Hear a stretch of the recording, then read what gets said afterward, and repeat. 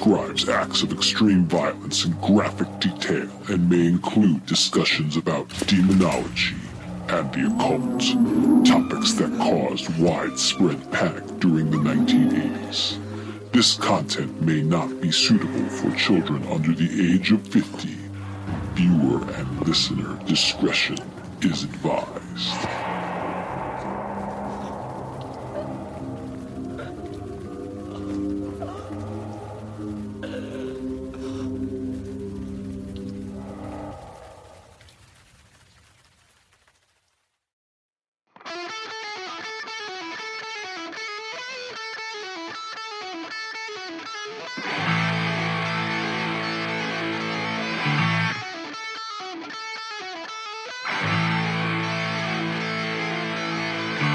Welcome to the Grog Talk with your hosts, Dan and James.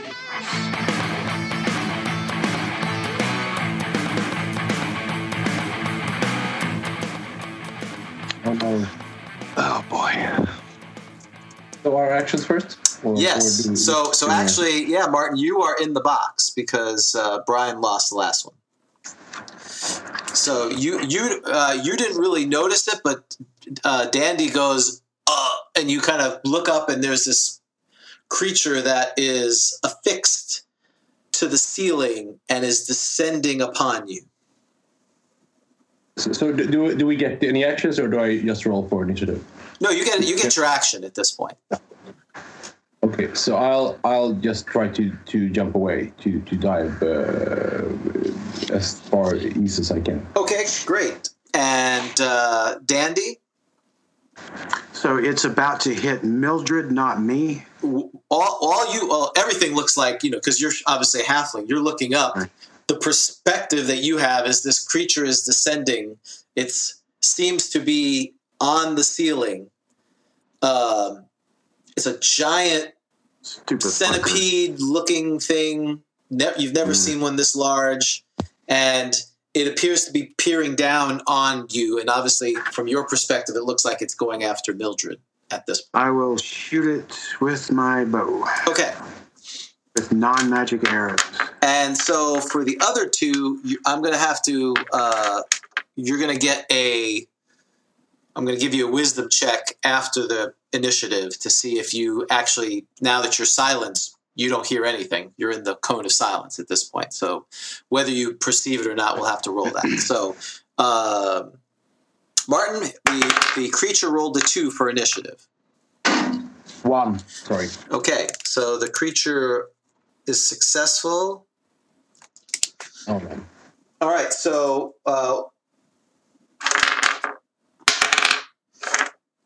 fortunately for you, for whatever reason, even though you're closer to it, it lunges past you and it's going towards the halfling who has his bow. What's your Dandy? What's your armor class? 3. Armor class 3. Oh, so this creature strikes you with its. You're actually hit by it. So I need you to roll a d20, please. 17. 17. Okay, you're successful. This viscous liquid hits you as it strikes you, and you're fortunately you feel a sense of that you're not able to move, but you shrug it off, and you're able to continue your action. So Mildred, you jumped out of the way, but now this creature is very close to Danny. What do you do besides jumping away?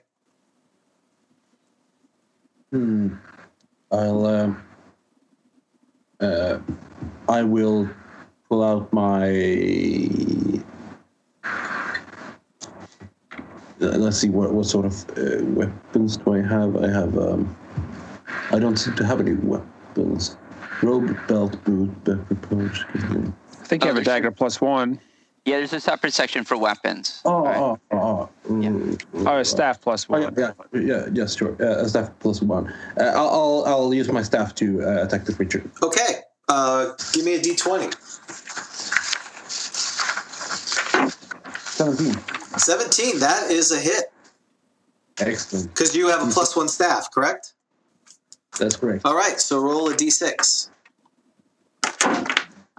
A 6. Wow. So 7. I assume you don't have a strength bonus, correct? No, I do. I think I have a strength penalty, actually. Yeah. It's -2 to hit. Mildred has a 5. Mildred has a 5 strength. Oh, -2 to hit or -2 to damage? I have -2 to hit, -1 to damage. Oh, and what did you roll? A 17? Yeah, what level are you? 5. I'm level 5. Oh, you missed. I'm sorry. If you get a -2 to hit, I didn't realize I forgot your strength was a 5. I feel bad. Yeah, you struck at the head. You struck at the head of this thing, which was right near Dandy, and you missed. But basically, anyone would have hit. Is that what you're saying? Yes. Anyone else would have hit. That's right. Okay, so Dandy, you get your 2 shots. Okay. I get a +3. Okay. There's a 7 and a 13. And you're a 3rd level fighter thief, correct?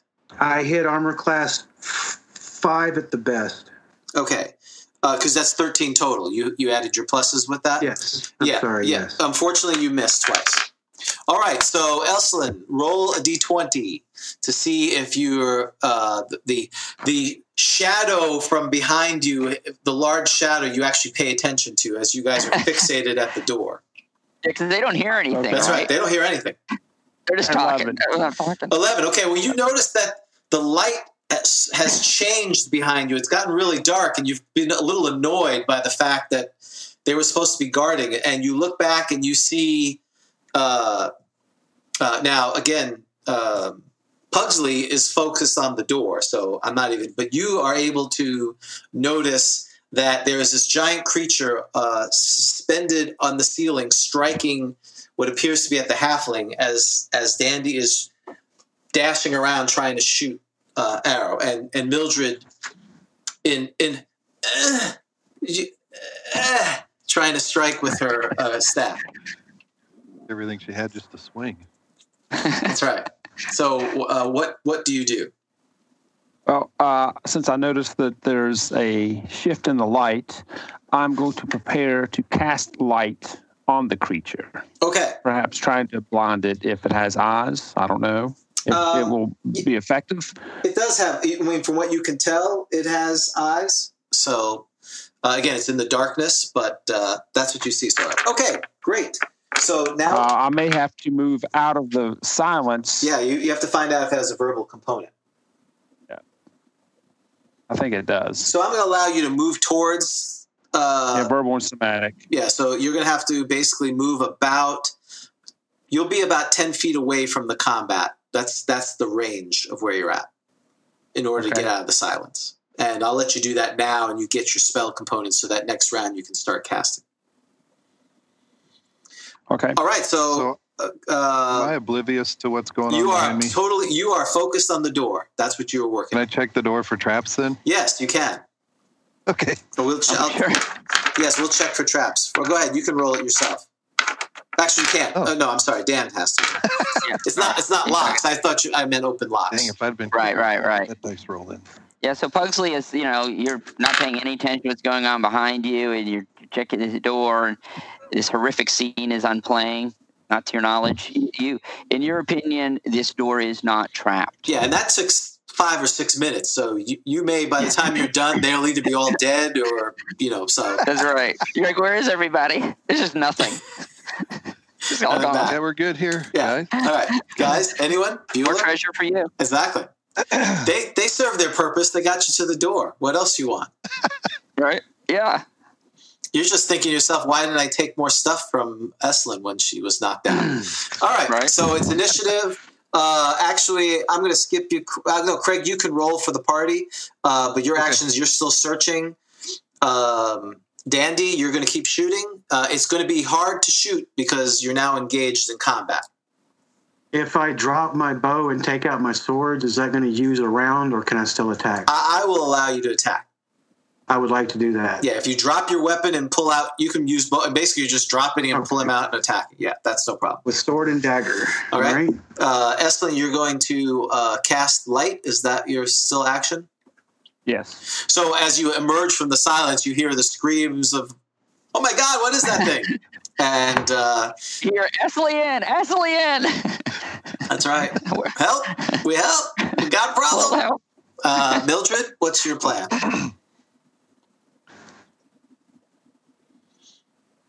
Oh, you're muted. Sorry, buddy.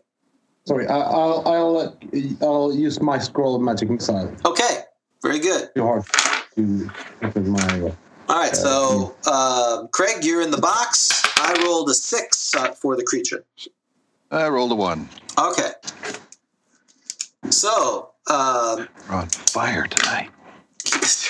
In fuego. So he's going to creature. Literally, the dwarf was on fire. That's right. This is true. The creature still seems to be very interested in the small morsel. So he's going to. Why? Because you have that exciting. You just seem very tasty. Because I'm the handsome. It says so on my sheet. And so you see it reach out with its multiple tentacles and it misses you. So you can, let's see, start. Cthulhu attractant. It has, you, now that you've engaged with it, it's a long creature, about 9 foot long. It has, like a centipede body. It's suspended from the ceiling, and its 2 eyes are they glaze over, and it has a number of tendrils with this viscous substance that is slathering off of it, and it's trying to strike you with it. And behind it, it has you notice in the tendrils, there's some kind of maw with teeth in it. And so it missed. So from the top, we go, Dandy, you can get your attacks in. Okay. There is a 12. That hits armor class 6. That's a miss. And there is a 19. That's a hit. Hits armor class -1. That's a hit. Nice. Okay. Is this a large or a medium creature? This is a large creature. Figures. That is 3 points of damage. 3 points. Okay, so you strike it, and you notice the head, because that's the easiest part for you to get at, because it's the one attacking you. It's very, it's very structurally sound. It almost feels like you're hitting plate mail from it. It seems very like it almost has an armored carapace around it. Not that it's external to it. It's just very well done after you strike it. Next is Brian. You casting light still? Is that correct? Yes. All right. So I think he gets a saving throw to see if it doesn't hit him directly. Yes. It would be right in front of him. He misses. So yes, he is now has a big bright light in front of him, and again, now you have a very clear vision of this horror that's suspended from the ceiling. All right, so that light and it kind of shrieks at it. It's definitely frustrating it because it can't shake it off. So Mildred, you cast your magic missiles. You have how many magic missiles? Did we write that down? It's a scroll. So it's at least 7th level. So I would say 4. Yes, exactly. Sudden bright light distract me, so I turn and look over my shoulder. Maybe. You are so fixated in this right now. Oh man, you're a real professional. That's right. How much damage did you do? Dwarven quality. Exactly. Yeah, I'm sorry, Martin. What'd you say? 14 damage total. 14 damage. So you see Mildred calmly pull out. Sorry. That's not 13. It is 9 plus 4, so 13. Yeah. 13? Yeah, 13. Can she lift a wand? What's a scroll? Do we need a roll? Oh, it's a scroll. Can she lift a scroll? Do we need a roll? Gates roll. So she incants these spells, and these missiles project out of her hands after casting. The 4 missiles strike true into the creature, and you hear it shudder, and it falls. I'm going to need Dandy to make a dex check or be crushed by the creature as it falls down. Awesome. 6. Again, Dandy. All right, you leap out of the way, and the creature shudders down before you, and it appears to be not moving. Its very illuminated head now allowing light to see up throughout the thing. And right when that happens, you hear Pugsley say, "The door's not trapped." Well, you don't hear anything from Pugsley because it's silent. Oh, that's right. It's silence. You see his mouth moving. Yeah, you turn back after sign language that I know nothing about. You turn around, and now Pugsley, you see, and you're in horror. You see this very odd scene, like the rest of your party is silhouetted, and there's a light behind them, right? And behind it, you get a vision of some kind of weird something taking up the passageway. I get my bow. All right. Okay. All right. I tell him to quit screwing around and get back to work in sign language. Okay. Yeah, because the silence was on an object, if I recall correctly, right? Yeah, it's on my sling bullet. It's on your sling. Okay, on Pugsley's. So who's? Yeah, it's on one of my sling stones. Right. Got it. So it's emanating around you. Got it. Yeah. Okay. All right. So there you all stand. Ashley asked tall fellow Dandy, let's cut off the head of this illuminated creature, carefully avoiding the its saliva. Drippy parts? Yeah, its drippy parts, and we can, I don't know, kind of put it on a stick and have a light in case our oil burns out. And we could always use that for our advantage some way or another. Estlin, what level are you again? Estlin is 4th level cleric. Okay. You've got about 5 minutes left of silence at this point. Okay. The stuff glows in the dark, you said? No. I casted light on the head of this, I'm assuming it's a carrion crawler.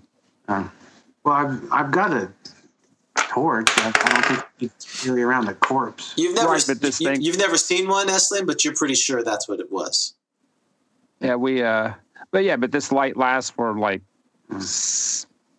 2 hours. I think it's brighter than a torch too, isn't it? Yeah. Right. It's a James. In your opinion, James, would there be some risk from handling this? Well, as long as there is. Yeah. Well, I mean, again, if there would be, normally not, but if they're in combat and they drop it or try to pick it up, then I'd say at that point. I mean, they're basically they have gloves and that kind of stuff, so I'll give them a break. I'd rather it happen at the more inopportune moment than now. Right. So. You want them paralyzed during combat, not now. That's right. Well, we don't know. Hey, we don't know if paralyzation. Slow down. We just know sticky substance. Hey. DM slip up. Hey, don't. You need that little thing. But I don't want to be the one carrying it around. Right, how heavy is it? I'll carry it. Milder the Mad will carry it.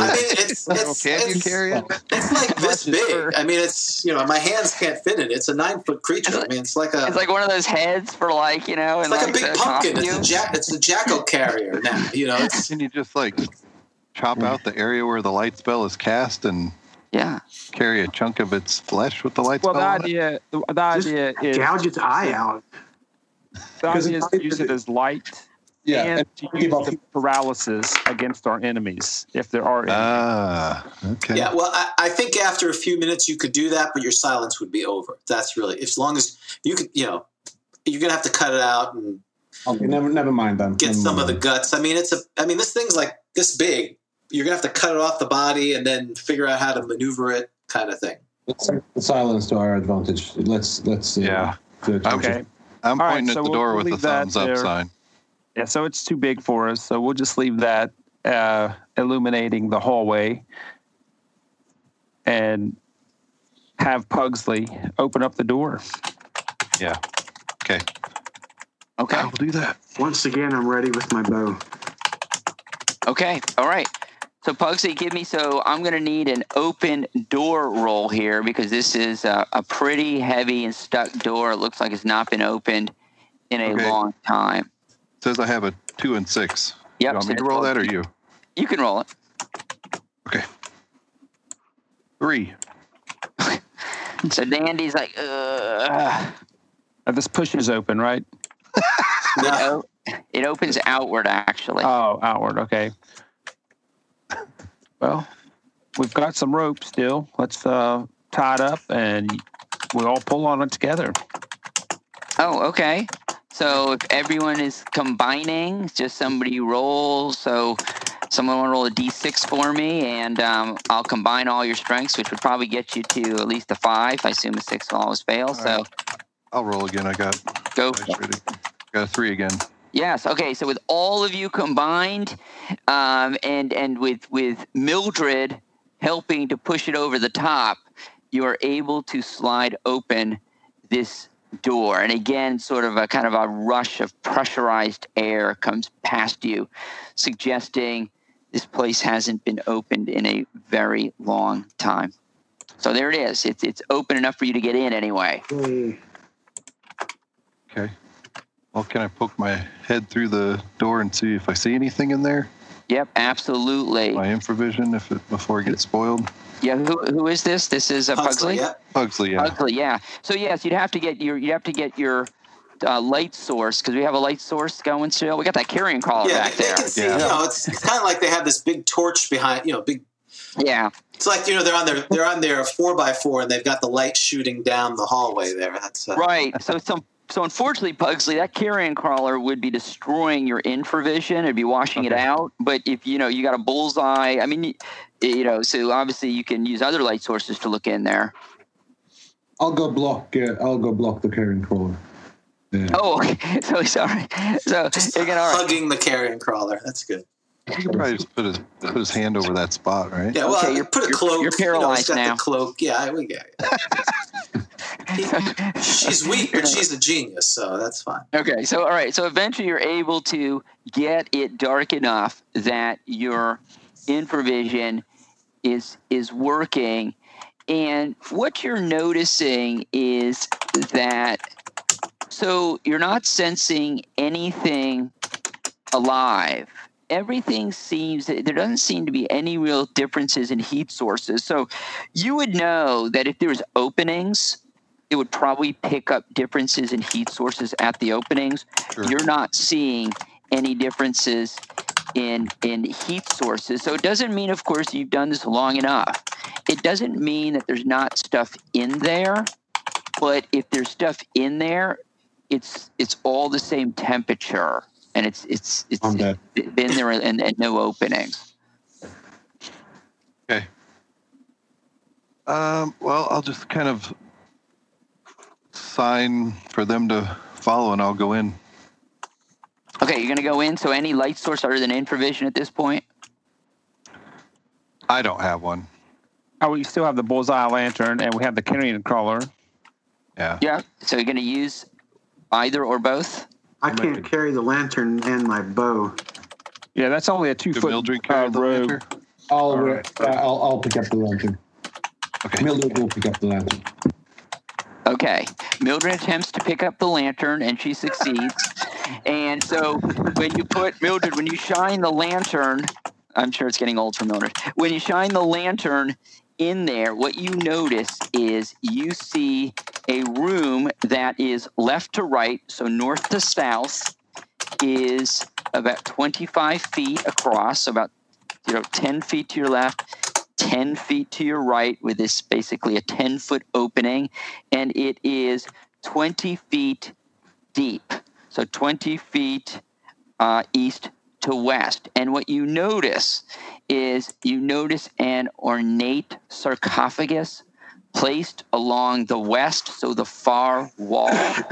You notice several chests and urns are set along the north wall, and you notice in the center of the room 6 skeletons holding swords, and you see no exit to the room.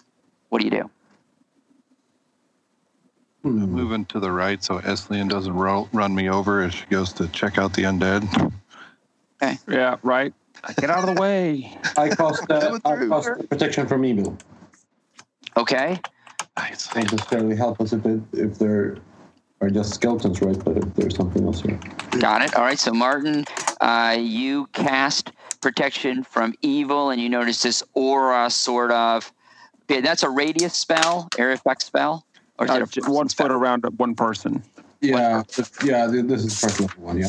Got it. Okay, so you notice, you hear. Well, you try to cast it. Oh. Yeah, you start opening your mouth and you go, "Oh, I forgot the stupid silence is still on." So. Thank you, James. Right. I'll put the lantern down and step backwards out of the room. Far enough to be able to cast protection from you. Okay, well, you can do that. And what you notice is, so Pugsley, you guys open the door. No one is in the room, correct, at this point? I think I am. Okay, so yeah, so what happens is Mildred starts moving back. Again, it's hard to communicate because you're all silenced.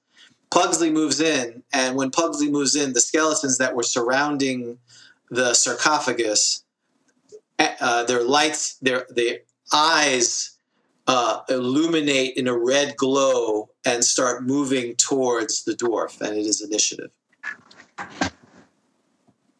So, oh boy, that's back to Billy at this point. We need to get rid of the silence dome. So, are we doing initiative or declaring? We're declaring and then initiative. So you get to you're in the box, Billy. I'm going to shoot skeletons. Okay, with your bow, is that correct? Correct. And you're basically in the marching order. You're behind Pugsley. Mildred was moving back. So Brian, what are you doing? You're like outside the room. And I can see the skeletons. Yes. I am rushing forward saying, "These are our friends. Don't shoot. These are our friends." And I'm going to convincingly stand forth with my holy symbol and turn these skeletons to our service. Okay. Yeah. So that's your action. As I elbow tall fellow in the forehead as I go by. Don't shoot! These are our friends. So next is Martin. You're moving You're moving back and going to cast protection from evil, correct? Correct. Okay, and then Pugsley, you're in the room. You see these skeletons moving towards you. Their eyes glowing, burning, ruby colored. I'm just going to chuck the stone with the silence spell. Which way? At them. Okay. Move to the right. All right, so this room, as Dan described, is 20 feet deep by 25 foot wide. Yeah, I just want to move out of a little way to the right, out of the doorway. Okay, so you're going to move to the right. Okay. Yeah. Because now the door is open. You're basically moving past the right. Okay, great. So it's initiative. So the monsters, they rolled a 5. Billy, it's on you. I also rolled a 5. Okay, so it's simultaneous. This is how we're going to adjudicate it.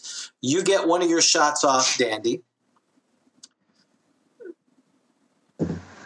17 hit armor class 1. That's a hit. So roll 2d6. 1 d6 for your damage and the d6 to figure out which skeleton you hit. That's a 2 for damage, and I was going to shoot the one closest to Pugsley. Okay. Unless you still want me to roll. Nope, that's fine. You're going to shoot. Okay. I'll say this is the one that's closest to him. So we're going to call him number 1. Okay. Number 1. Who is number 2? Okay. Who does number 2 work for? Next. Number 6.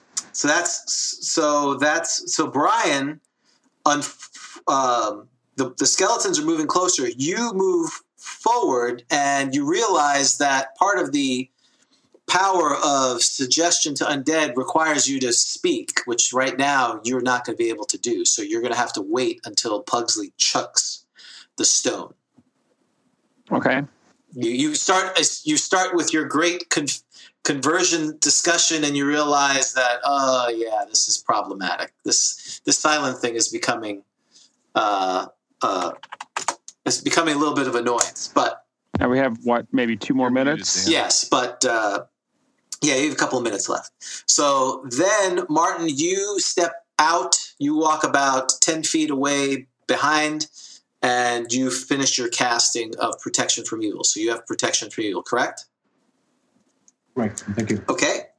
And so now, Pugsley, you're chucking the stone, correct? Yeah. So Just get it away from us. So here's what I'm going to do. Since if you make your roll to hit, I'm going to say you lob it in the corner like you want it to, basically as far away as possible. If you miss really bad, it ricochets back towards you. Okay? Okay. So just roll a d20. Would this be considered a missile attack so I get my dex bonus? Yeah, you're basically attacking armor class 10. You're attacking the wall by lobbing it over there. Okay. Got a 17. Okay, so you gracefully chuck it into the corner of the room, and at that point, Estlin will be able to. Dan, are you muted? I was muted. Thank you. Okay, great. Because your microphone's away from your mouth. Yeah, your mic. Thank you. I was drinking orange juice. I didn't want to share. Okay, so what that means is, Estlin, your turn and invocation will happen at the end of the round, which means the skeletons will move forward and attack. 4 of them will be able to attack the dwarf, and the other 2 are just kind of are trying to move towards the halfling, but probably actually they will get towards the halfling because. Pugsley, you said you moved to the right to throw your stone. So, yeah. All right. So, what's your armor class, Pugsley? These are ogre skeletons, right? No, unfortunately, they are stupid man skeletons. Mummy lit skeletons. Yes, right. Probably the idiots that made these doors. That's right. That's right. All right, my armor class is 4. 4. That's a miss. That's a hit. That's a hit. Ooh, that's a hit too. Wow. You can roll 3d6 for yourself. Oh, well, thank you. And the other 2. 8. And if I get this one more than 1, I'm screwed. Okay, I'm at -1. All right, so unfortunately, your excellent throw and chucking the stone at the thing, you did a good thing. Downside to it, a flurry of blows struck you from there. The 2 attacks on Dandy after shooting. You'll get your second shot after the attacks, by the way. You got hit once. Roll the d6. 1. Okay, you take 1. And now your bow goes off, Dandy, and then your turn. You're going to try to cajole them. Is that correct? Yes. Right. You're happy-go-lucky. What level are you? 3rd level? I'm a 4th level. 4th level cleric. 4th level. Okay. Yeah. So I think you automatically turn them. But we need to. What is he? Chaotic neutral? What's the alignment? Is he? That's correct. Yeah. Yes. And I'm going to compel them to my service. Okay. So they will. So first, did you hit Billy? I rolled an 18 to hit. That's a hit. Do you hit the same guy? Sure. Then he's dead. When the DM asks you if you hit the same guy, you say, "Yes, I hit the same guy." So, just to clarify, you allow arrows to do damage to skeletons? Yeah, half damage. Okay. The piercing kind of thing. Yeah, he okay. He basically shot his arm off or something like that. So yeah, they're not completely, skeletal where it shoots through it like a piercing thing. But okay, roll d12, Estlin, to see how many creatures are affected by your turning. And there's 5 of them left? That is correct. Okay. I rolled a 5. Okay, so now I'm going to roll their reaction roll. That's how we do it for these chaotic neutral things, to see if because they will either be neutral towards you or they will be favorable towards you. So I'm going to roll that. know if you can see it, but I rolled 00. They love you. Oh my gosh! They're like, wow. We've been waiting. It's like a Foreigner song came on. Are you Orcus? I've been waiting for a girl like you to come in. It's like Eslian and Orcus. They're like equal. That's right. To them. I rolled a 100. So so standing there, you see 5 skeletons just at your command. Cool. Well, I pull out my iPhone and get a quick selfie with them, and so I will. I don't know for how long they will be under my command, so I'm going to have them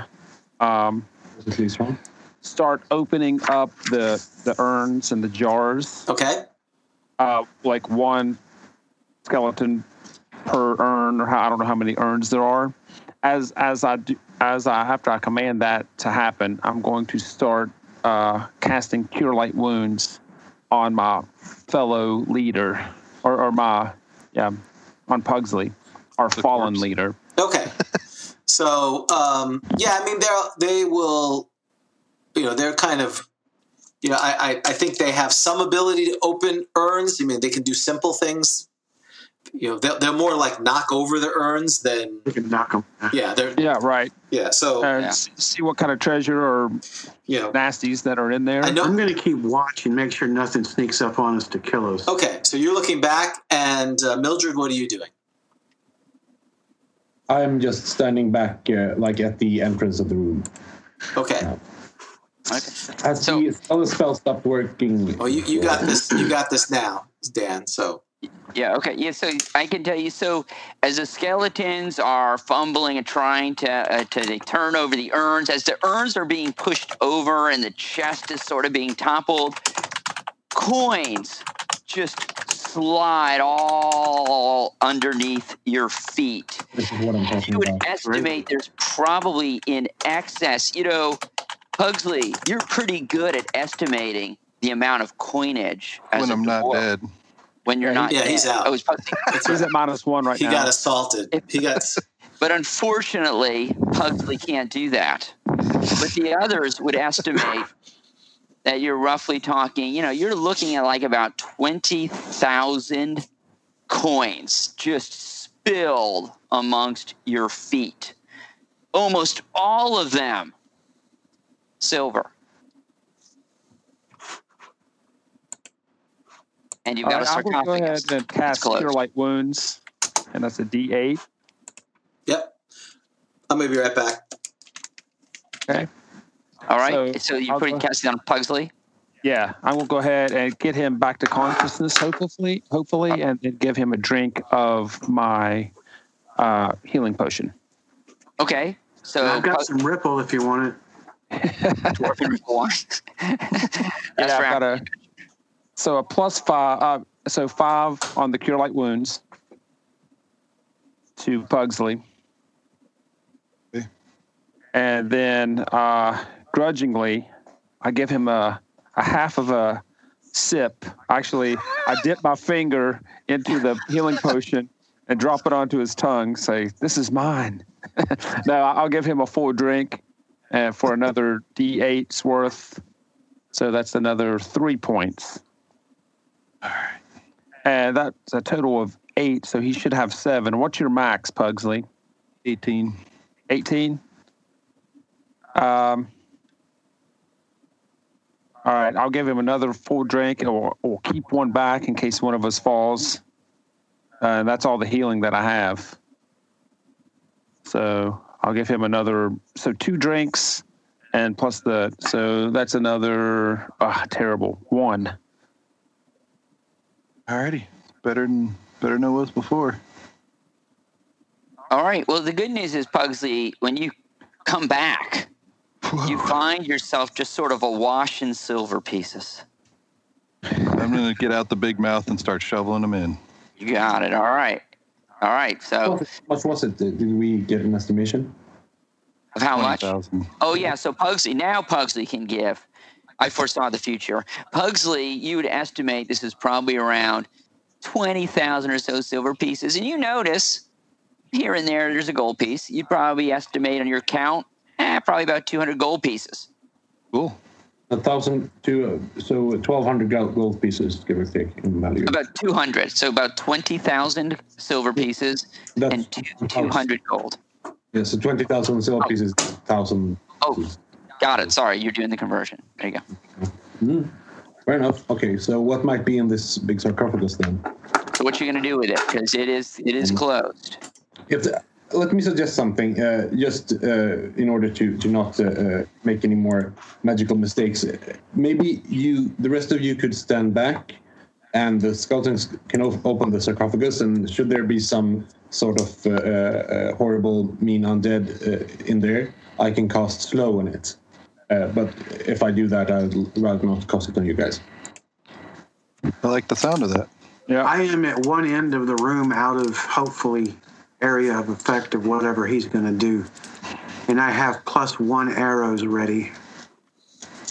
Are there any other items, or is it just coins that were in the urn and the chest? Do we see any gems, any weapons, scrolls, potions? You do not. All you saw were the coins. That's all that was in there. Wands, staffs, ointments. Yeah. Not All just right, coins. well, if we're going to open the sarcophagus, I'll stop loading up the big mouth and get my sling out. Okay. And so I think you said you're going to have the skeletons try to open that thing. Is that right? Yes. Yeah. Okay.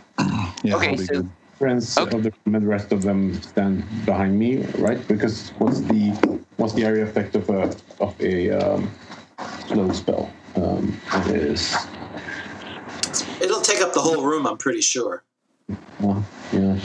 I think, or you cast it on a creature. I think it's area of effect, yes. So Elsalyn is going to stand back with her after she commands the skeletons to attempt to open up the sarcophagus. She's going to stand ready with her holy symbol. Okay. All right. So you're giving them the directions. Yes. All right. And if anything blows up, they blow up, and we don't. Okay. And all of them, I mean, you sense you'd get it's going to take all of them. It looks like it's a very heavy lid.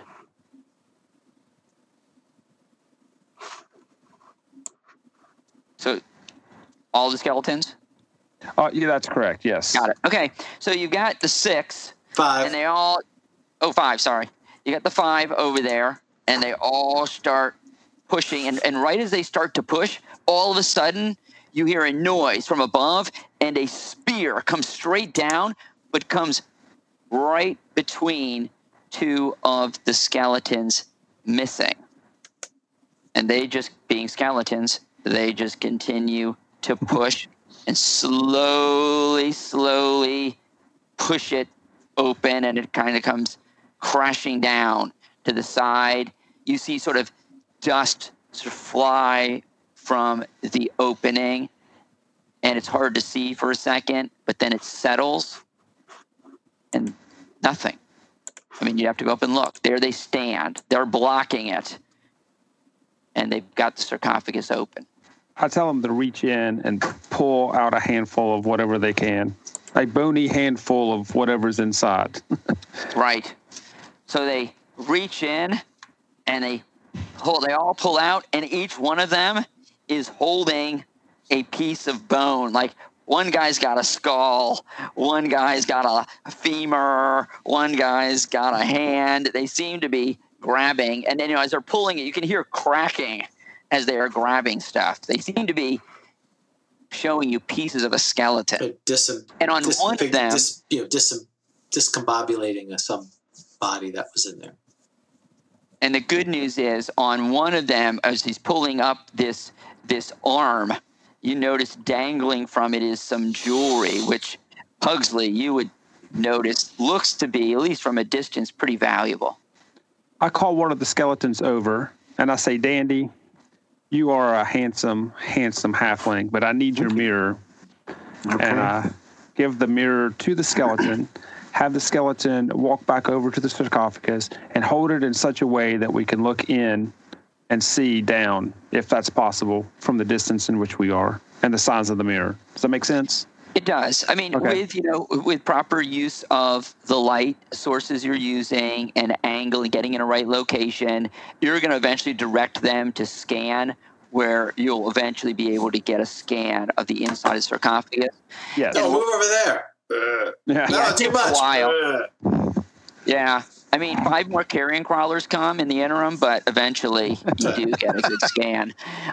So what you see is as best you can tell, piecing the pieces together, you see just the remnants now of a crumbling skeleton. And you do see jewelry sitting in there. It looks like it was perhaps adorning this skeleton. And that's all you see. Crumbling skeleton and lots of jewelry that appears to be on this skeleton. And it looks, it appears to be pretty valuable jewelry as best you can tell.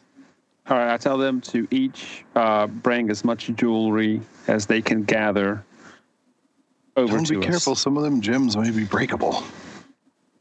Okay. Right. All right. They, they're able to.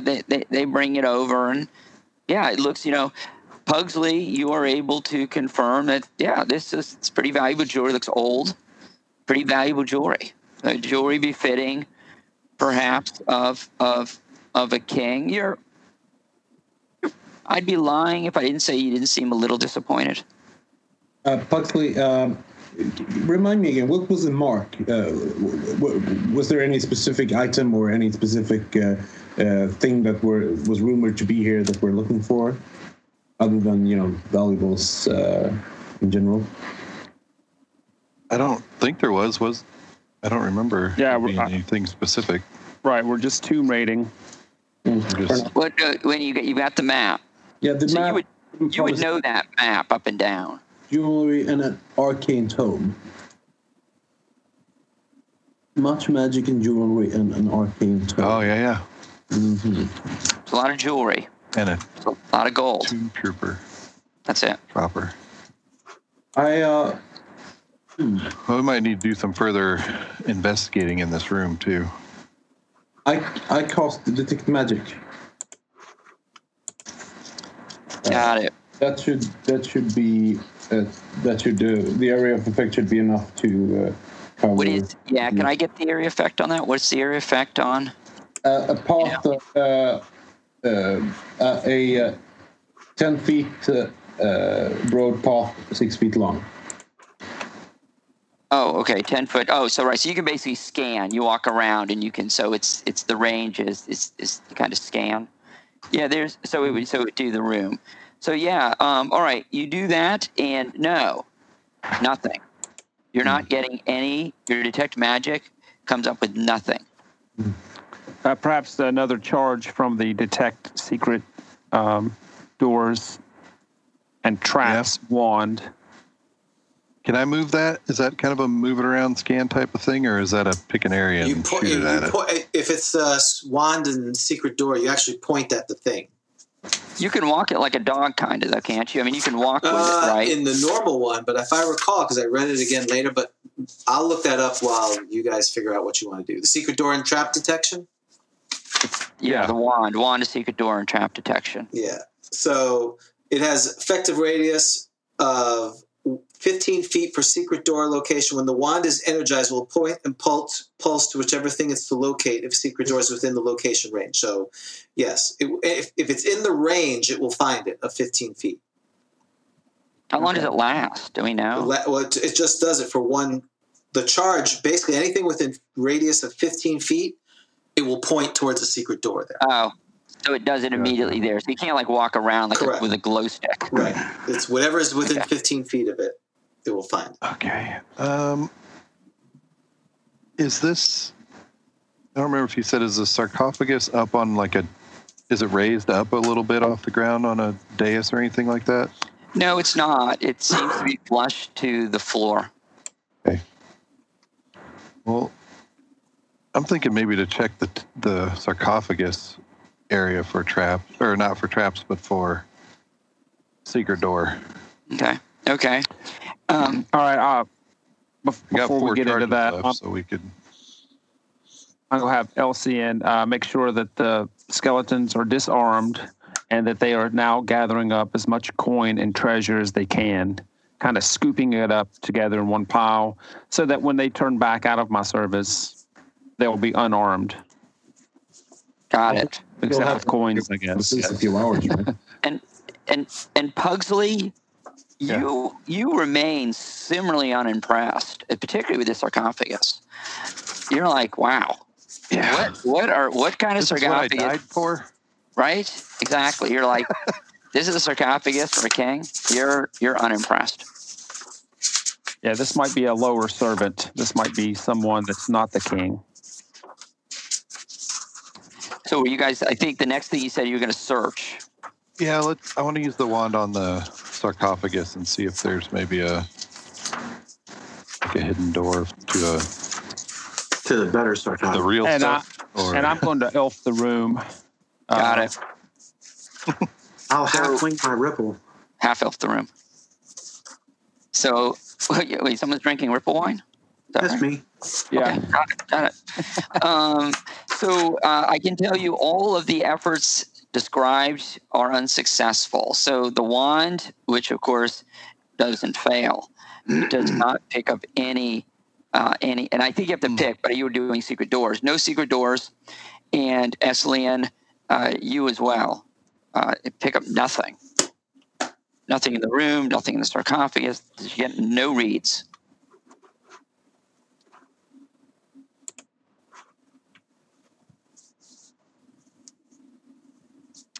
Well, gather up the treasure and put it into Big Mouth. And Would it do any good for me to also search, or have we assumed everybody searches? I think with the wand, the wand pretty much has given you your answer. But they didn't search for traps or anything, did they? They did not search for traps. They were searching for secret doors. I guess if there was a trap in the sarcophagus, it would have gone off. There was Right. Did one. when they first got there, yeah. It doesn't mean Got enough that more. spear down, but yeah, so this is a false. This is a false tomb. I think this is not probably right. Stone Fist. So I say we go somewhere else, perhaps where the double doors, the flaming double doors, that might be.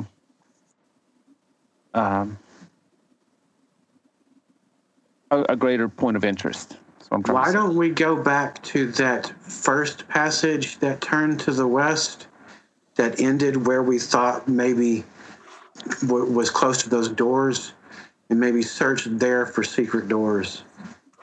Okay, yeah, right. That's close to where the double maintenance doors tunnel were. for the trap. Yeah. Okay, so you're gonna make. Is that so? Back to like the intersection. Wait, so you're heading back down, and tell me again. Gathering up put all the coin and treasure and gems into Big Mouth, leaving the skeletons, taking their weapons, leaving them alone, because I'm sure the turn has already worn off. So far, you're okay. I mean, they seem to be obedient to you. Yeah, that's right. It's for 24 hours. Okay. I was thinking. All right, yeah. So we'll keep them. Yeah, bring them along.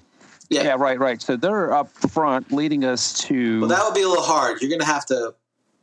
Yeah, direct them, right? Yeah, so they'll follow behind us. Yeah. Right, Okay. and so we'll go back to that passage in which Dandy was describing the maintenance tunnel to the flame trap. So back towards the east, north, and then to that first passage that goes to the west that has the sheer wall. Yep. Okay, so you're heading back that way, and I should note as you're heading back that way, Ashley, and you're as you get to the basically remember. So you came south, and it came to an end, and it went to the left and to the right, and you went to the right. You came all the way down here. When you get back to that passageway that you came down south and could go left or right, and you went right, you get your half elf sense tingles a bit right at that intersection there. That may be something to the south. You get an elf sense. Okay.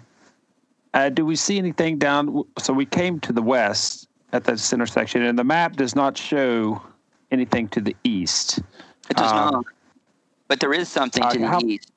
How far can we see down that passageway? You can see all the way to the end. It looks like probably like about 60 feet down. It comes to an end. It's not a sheer wall. It looks like they just decided to stop. They were excavating and stopped. Okay. And so your elf sense, if you look at your map, you're now in that corner there, right on the bottom right, that corner. Yeah. And your half elf sense is sort of tingling there at the bottom of that. All right. I will go ahead and see if I can find a door there, and if not, I will relay that information. Well, I'll relay all that information anyway, and ask Pugsley to use another charge if I cannot locate this door. Okay. Actually, you can. You start looking, and you find what appears to be a secret door right on the southern portion of that wall at that intersection. All right. I will outline that and show the thieves that this is here. Step back with my holy symbol at the ready and ask them to do their thing again. Okay. Pugsley and Dandy do their thing. And Pugsley and Dandy, each of you believe it is not trapped. Okay, does it appear to be locked? It appears that you would get us Eslian would know how to open this door. She understands what kind of secret door this is and how it would be opened. Eslian does. The cleric? Eslian. Yes, the half-elf. The half-elf. Okay. Well, then I will go ahead and do that. Okay. So, Eslian, since it's a sliding kind of door, slide it, you see a little mechanism, slide it, and again, sort of a rush of pressurized air comes out, musky smell, and you shine the light down there, and this passageway goes to the south. So you are off the map, essentially, that you had. It descends about 30 feet down, and you see then it heads to the west. So it would be to your right as you're looking down. And the same dimensions, about 10 feet or about 5 feet wide by 10 feet high? Correct. Scan the ceiling for more carrion crawlers. They've been up there the whole time. This one got tired. You look up and you see 50 carrion crawlers. just the whole ceiling is crawling with them. Nope. But they're minding their own business. Right. So we'll just back into marching order and say, I think this might be the way to go. This basically is paralleling the hallway we just came out of. You would get the sense that, and certainly you would get the sense that then when it goes west, it does appear to parallel the passageway you had just come from. All right, let's head down it. Okay. So you shine the bullseye lantern down there, and it goes as far as the bullseye lantern can see. And as you slowly march and march and march, you notice that it seems to be shining into a room. Pugsley, you would estimate at about the same distance as that other chamber, which you believe may have been a false chamber, at about the same location. So if you were on that map and looking at it, you think it opens into a room, basically would be almost right underneath, right south of that, quote, Ye Tomb proper, which you think was not Ye Tomb proper. And there's a door in front of it as well. There is. It opens without a door, so you see into the room. Yep, it's actually unlike the room above, Ye Proper Tomb, or Ye Improper Tomb. You notice there is no door to this. As you get close enough, you notice that there appears to be a door directly opposite the opening to the room. I'll send one of the skeletons in before we go in. I just, point. Since they're in our service, and I was mistaken, I'll make sure they do have their swords with them. Okay. Okay. so that they can fight with those. So I send one of them in to be the to set off any and all traps, and that'll Door give us kicker. four skeletons as fodder. Well, he walks all the way to the door that you can see. You are. I'm saying you're not at the entranceway of this room. You know it's a room. You're going down this hallway. You see that the room expands. And there's a door in front of you. You send the skeleton forward. He runs into the door, and nothing happens to him. And you guys are about 15 or 20 feet away from the door. Okay. Well, So he kind of walks happened. into the door, and and that's what he does. His legs are still moving. Yeah, so we come in behind and look into the room. Okay. Okay. All right. So as you walk into this room, what you see, so this room is about 25 feet north-south, so exact same dimensions as the Yi Tomb proper you had been in, 20 feet east-west. But there's other stuff unlike the other room. What you see here is you see a throne on the north wall. And sitting on this throne is a man-sized creature with long, sharp nails and black, wild hair flowing down to its shoulders. Obviously, an undead creature of some sort. You also notice standing two on either side of this throne are four man-sized creatures in plate mail with shields and long swords. And that is everything you see. This might be Do they react when we come in? Yeah, go ahead, James. Yeah, I mean, as soon as Pugsley and then Dandy walk in, the creature sitting on the throne leers at you all and begins to rise and extend his claws, and it looks like it has an insatiable hunger for what the life force that you possess. And so it's initiative. So, okay.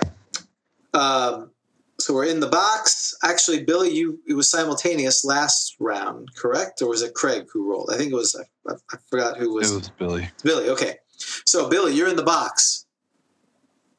You see, just to recap, there's some creature that's on the throne, is rising. There are four man-sized creatures in plate mail, and they seem to start to shamble. There's a skeleton stuck at the door and the rest of your party's behind you. Sorry, one question. The plate mail fellows, are they also at the north wall? Yes. Next to or in this? Okay. There are two on either side of the throne that he's at. Right. I will shoot one of the plate mail guys with +1 arrows. Okay. Yeah. Did they animate as well? Yes, they seem to be plate moving. mail? Okay. Yep, and but their movements. Basically, whereas the creature in the middle is rising up and moving towards you at basically a normal pace. This the creatures in the plate mail are slow. They're basically starting to animate and are moving, but they'll definitely be behind this creature that was on the chair. Hold back and let me slow this fell beast and these minions. Sounds like a good idea. So first Danny's going to shoot, then Mildred is going to try to cast slow. Is that correct? That's correct. And then Elsian and the Skellies, what are they doing? I'm turning undead. Okay. Sounds. Do I recognize this as a white? What level are you?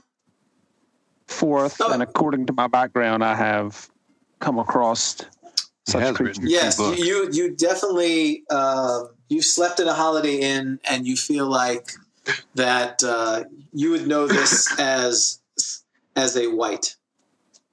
Okay. A creature that drains the life force of others. Oh.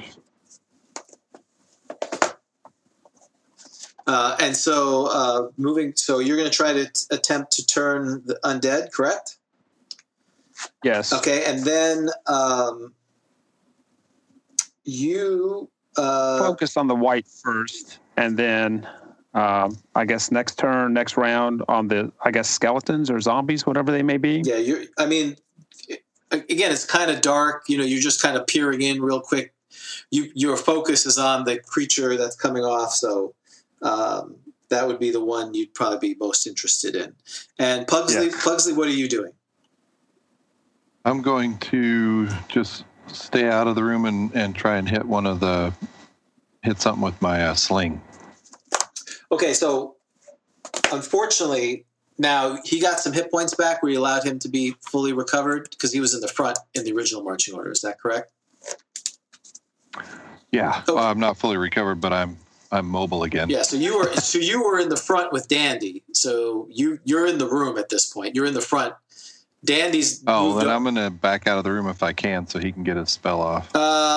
It may be a little bit of a struggle because right now behind you is Mildred, and they're all moving forward to do stuff, and you can move to the left and inside the room away from the creatures. That would be really anything else you're going to be. That's where I am. Yeah, I'm not going forward. I'm taking a step back out of the room, so I'm standing just right next to. All right. Well, depending. By my slow. Okay. Well, based on Mildred's action, so Dandy's moved to the left.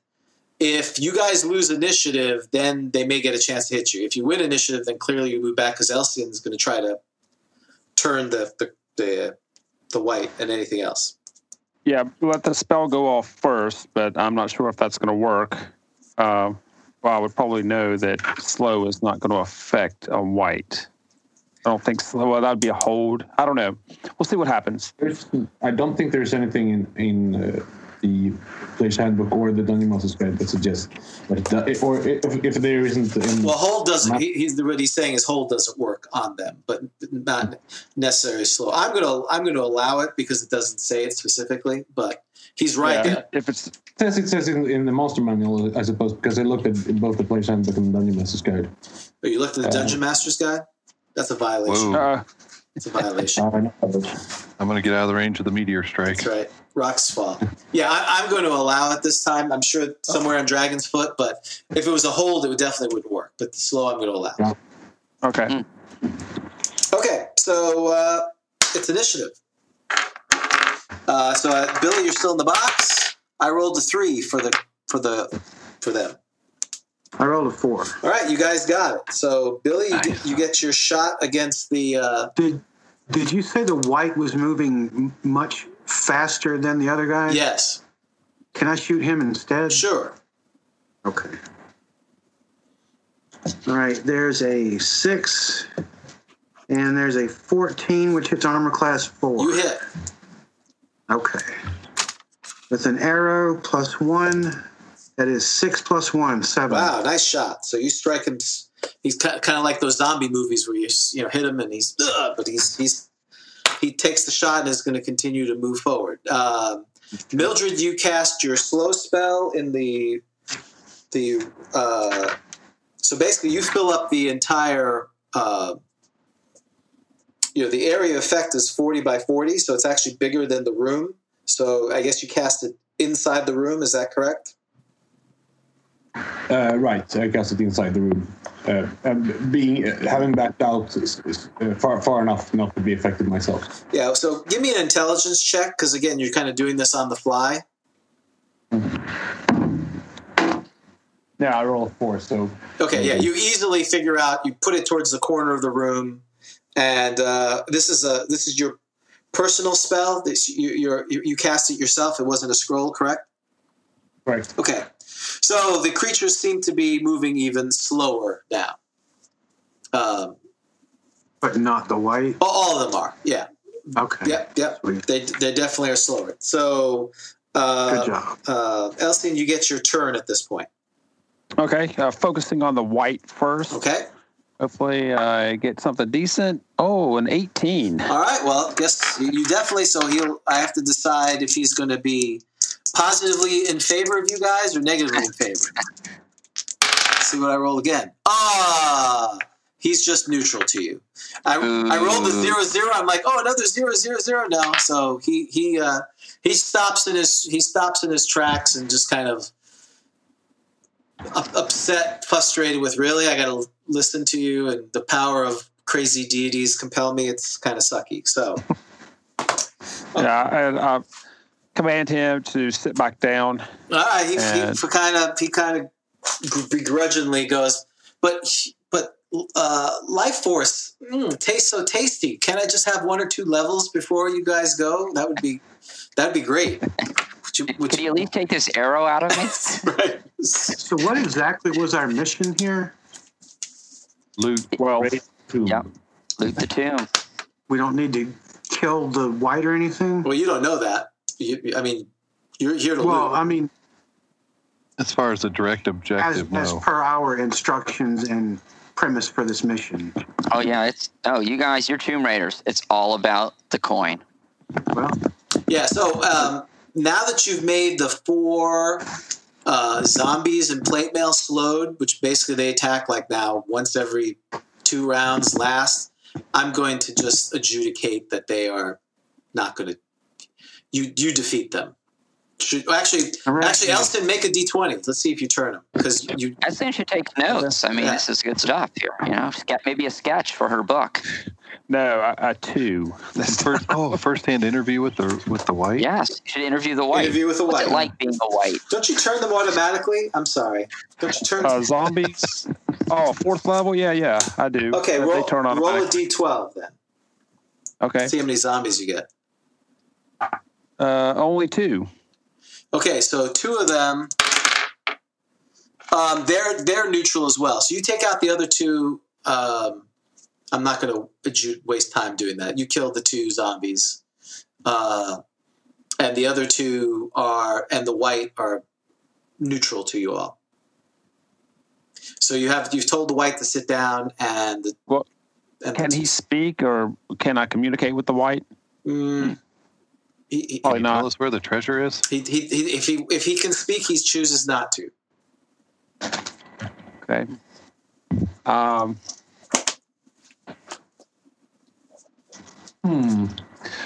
remember, so there was a door, that the skeleton had walked up against. Right. Oh, okay. We also, before I forget it, we also have. Didn't one of us have speak with dead? Yes, but I don't know if that will work with a white, because it's undead. With a white, but it might work with the guy whose sarcophagus we broke into. Right, and I thought about that, but I didn't want to go back up. He might not know where this treasure is either. So, and so Eslian, you would probably know this. And not that Eslian would know how I play this, but Eslian would probably know that Speak with Dead will work with undead. It's a bit of a broken signal. Okay. You can try it. It's not a great signal. But you can have some type of communication. Yeah, I think that this next room behind this door is probably what we were looking for.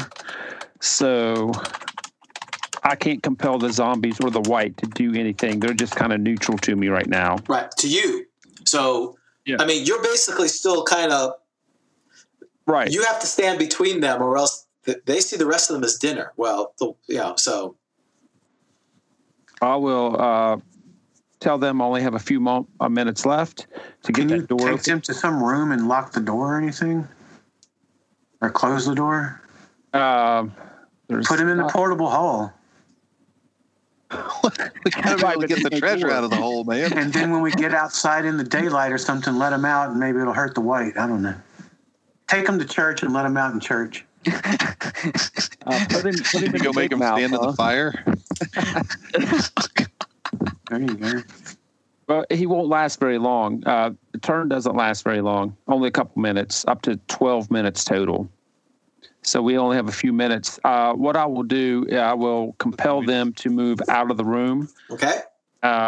And stand in the hallway, and I will stand at the doorway holding the symbol in between the undead and the Tomb Raiders as they work on the door.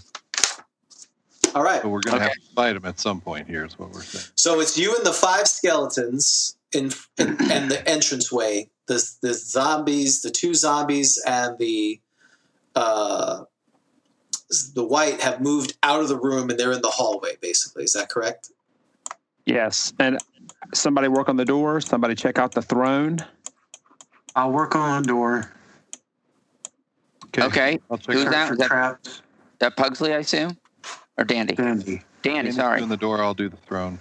Dandy's okay.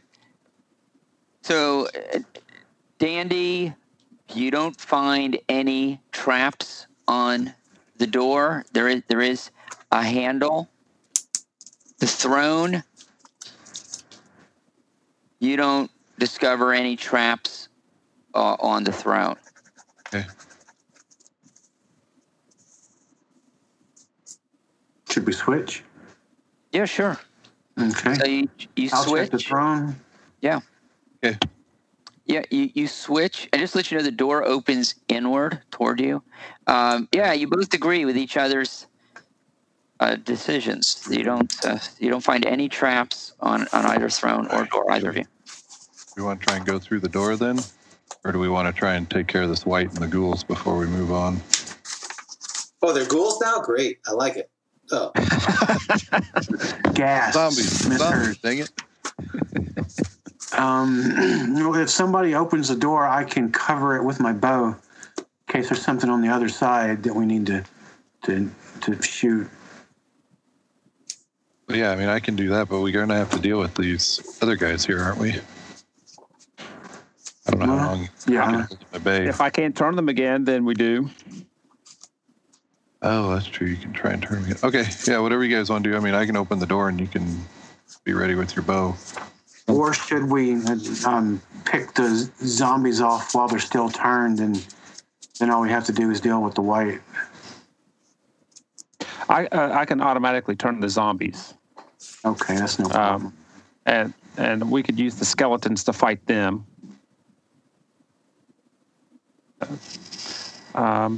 Yeah, I'm kind of more a fan of getting rid of the white before we open a door, and there could be more stuff that we can't control. Do you need magic weapon to hurt a white? Because I've only got 2+1 arrows left. Yes, Okay. I think you need at least a +1 or I've got a silver. sword, but Yeah, I got a sword too, but I don't want to get that close to him. either. Yeah, I mean, you definitely tell they're getting agitated by standing out there. How about fire? Does fire hurt a white? Ooh, I got 2 I've got oil. flasks of oil.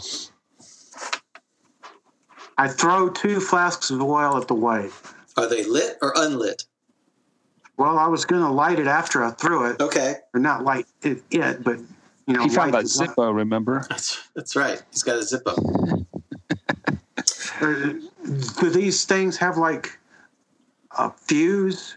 No, they're just. I mean, the normal flasks of oil are just like that, unless you prepare them for throwing. Oh. Because then they would be, a big freaking mess everywhere. As you walked What should I around. do, guys? Should I throw them at the white and then try to light it? Or Then should I try to rig something up to light it and then throw it? I would say, yeah, go the Molotov cocktail route. Yeah. That's always one of All my right. favorite moves.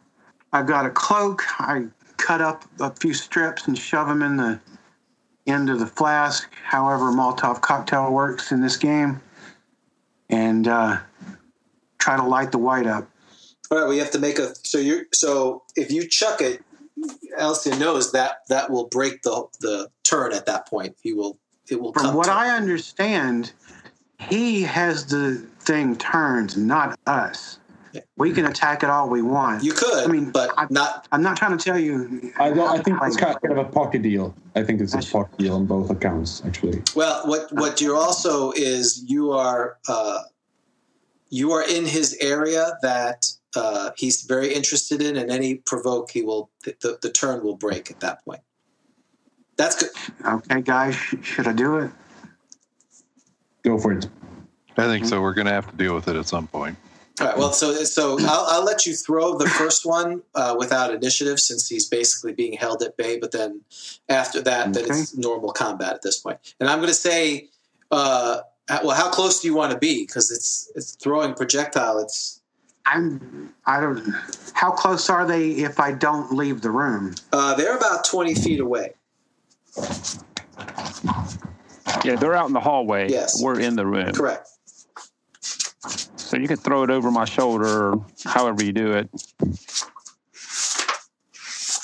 or stand out in front of me and then get back behind me after you I'll throw it. stand out in front just a little bit to knock off that range modifier. Yeah, you'd have to be within 10 feet to not have a negative. So it depends how close you want to be. I'll take a negative 2. That's a -2, right? Yeah, for between 10 and 20 feet, correct. Well, I got a +3 to hit, so maybe that'll. Yeah, your dex. That'll help. Yeah. Okay, I'm 20 feet away. Okay, I'm sorry. Someone had a question. No. Oh, okay, great. No, they just mentioned he gets a dex bonus. Yeah. Because it's absolutely. So you light it and you're going to chuck it, and you've prepared it so that it's going to get a minus when it strikes the white, assuming you hit it. So roll a d20. 18 + 3 - 2. Oh, so you rolled an 18? Oh, yeah, you definitely hit it. Okay, great. Okay. So he roll a 2d6. 6 + 1. Okay. Or 6 and 1. 7. Okay, so you see the white catch on fire. He's not very happy about that. And now it's initiative. So he's going to move forward. The zombies, actually, you haven't done anything to them, so they're going to stay where they're at. But and he's still slowed. Yes, at this point, currently, well, actually, no, because you guys had searched and done a couple of things, so it's basically happening at the same time. Okay. So it's initiative. I think you guys won, right, last time. So Billy, you're still in the box, right? Is that correct? I guess so. Yeah. All right. So you've just chucked the thing. What do you do now? I'm gonna check the other one. Okay. This time, the good news, it'll be short range. Bad news is if he gets to you, he may be able to attack. So that's. Let's hope he doesn't get that Nelson, far. what are you doing?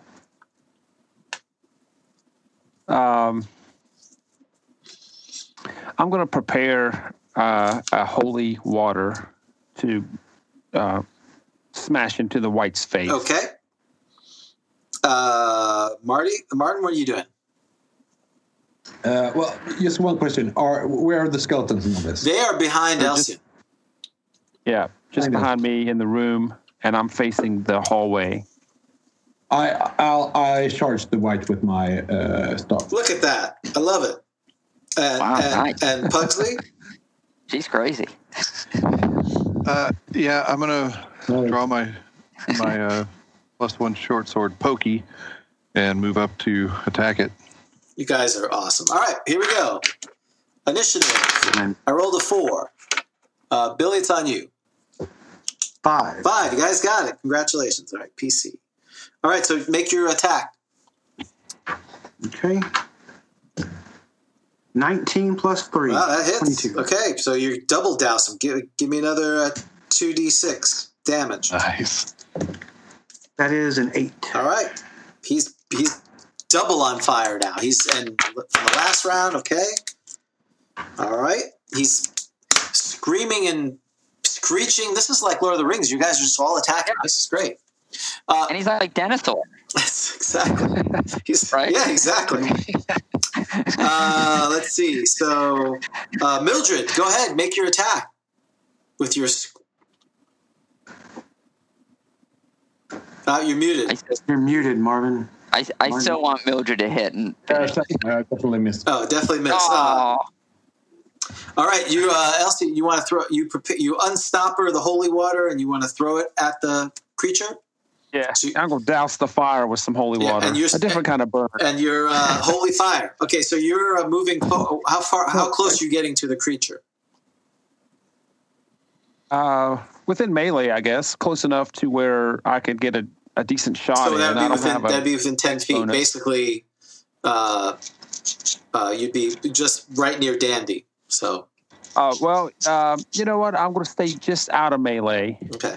Then you're just behind. You're just behind Dandy. Then. Yes.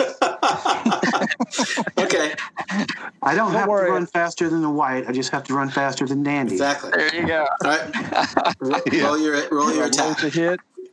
Oh, terrible. A 6 with my splashing water. Okay, so roll a D8 and a D6 for me. D8, D6.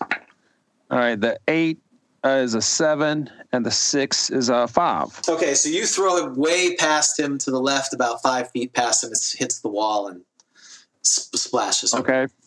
It's a carry-on crawler. That's right. Hits the carrion crawler. All right, Pugsley, you're up. So by moving up to Malie, are we keeping it in the fire? Well, he's on fire. Dandy struck twice. Okay, so he's going to keep burning. Yeah, I mean, and you're charging if you want to attack this round because you had to race from the room past the skeletons and make an attack. But you do get +2 to hit. The downside is you get -1 to your armor, or minus your dex, and I'm just going to move up. I'm not going to make it into attack range this turn. Okay, so you move up. All right, so next round you'd be able to do that. All right, so the creature is very unhappy with the halfling bomb thrower, and is going to attack it. Bring it on. Yeah. What? Yeah. Well, from it's a little battery. It's a little life battery that he wants to charge off of. So Don't assume my gender. exactly. So That's right. what? That's right. It's hard to tell. Dwarves. He's the halfling. Oh, sorry. I was the half. So what's your armor class, Dandy? -73. Okay, that's good. That'll Nice. It's 3. 3. Oh, that was a typo. that's pretty good. Ooh, that's never good. Ooh, what? Ow. Got a pink Nice dot. knowing you guys. It's pink die. Well, so you feel Pink dot. you see him latch onto the halfling. He's feeling better about himself. You get to decide which level you lose. I'll let you decide, right? Because you're a fighter thief. I'll lose a thief level. Okay. So Sophie's choice. So you take 2 points. Roll a d6. Oh, yeah. Take the thief. Did you roll a d6? I rolled a 6. Okay. What's your con bonus? Do you have a con bonus? Do you have a Constitution bonus? +2. I have a 16 con, so it's +2. Yeah. I So assume. you lost permanently 4 points of hit points, and you just lost 2 from the attack. Is he on fire? No, he's not on fire. We're not that cruel. Stop at level drain. That's right. We stop at level drain. Okay, so it's so now you see poor Dandy valiantly coming up to strike the white, and the white is now just grabbed the halfling and is biting it, and you hear him scream in agony. Help. Yeah, help! I'm on fire, baby. All right, so it's initiative. My hair. So Dandy, you're Don't touch the face. Don't touch the you're face. in the clutchings of a white. What do you do?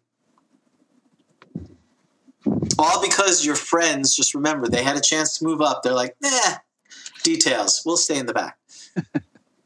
I didn't stay in the back. I charged. That's true. Don't insult Mildred. It's only a 5-foot wide hallway. I mean, I probably can't even get past them. We're not forgetting the skeletons, right? They get to attack as well, huh? Well, it's up to Elsie. She moved up. It's going to be a little difficult in this passageway. It was 10 feet. You already got 4 people in front. I would probably allow 1 to kind of move up. Yeah, we're going to have to move out of the way. 5 feet wide, James. Oh, it's 5 feet wide. I'm sorry. Yeah, so that's not going to happen. It's barely enough room there. So I'm just going to say it's initiative at this point.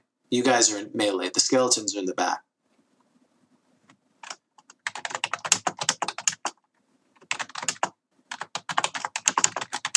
So are we rolling? So Billy, you're still in the box. Are you attacking? Claire. Yes, I would like to attack with my +1 short sword. Sounds good. Next is I have on here Brian. I'm going to turn again.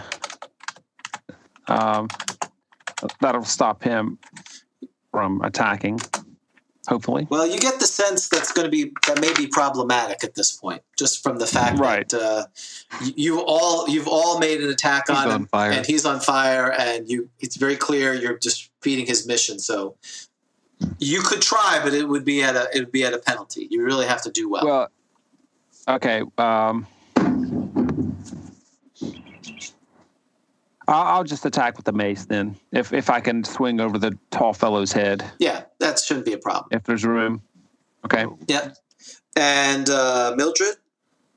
I attack with my +1 staff. Excellent. And after allowing the halfling to be life drained because you're too cowardly to attack, what does Pugsley do now? Wow. Is there even room for me to get past him? These are patrons. Okay? Oh, that's true. Yeah, I forgot. Let's not forget who's the client That's here. right. Exactly. Well, I'm giving them the sense of disappointment. That's all. I've already died once. What else do you want from me?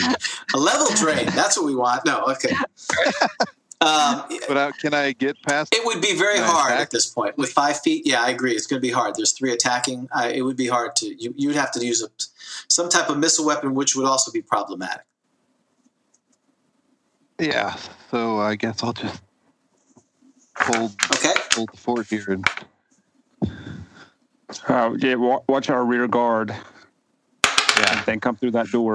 All right, the white rolled a 2. And we rolled a 3. All right, you guys got it. So, Dandy, you got struck. You get to attack with your short sword. Okay. That is a 10. Hit armor class 8. Okay, you unfortunately missed, if that's with all your bonuses. That is with my bonus. All right. Does being on fire act as like an impromptu fairy fire spell? No, not quite. That's good. I like it. Just check. I like that a lot. But not that much. Not that much, yeah. Not enough. Not enough. And is he still taking burn damage? Yeah, I'm rolling it, yeah. Okay. Yeah.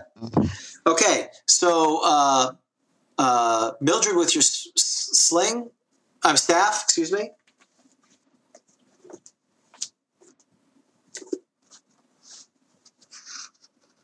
13. I'm not sure what I hit. 13 with your -2 and a +1 is a miss, unfortunately.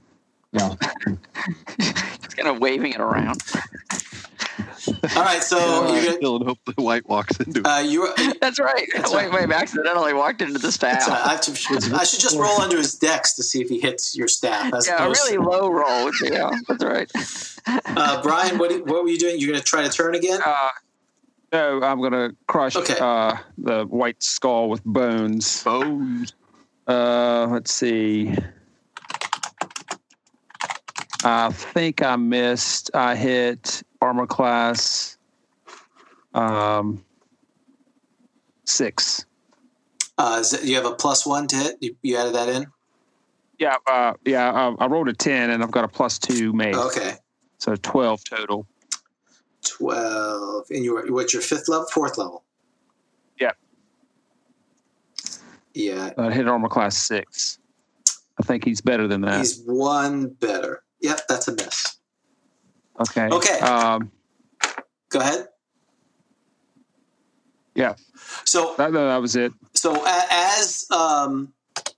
as you strike and you see the creature about to strike again, poor Dandy, you see him scream in pain from the fire. It starts consuming and he collapses, burning from the burning damage.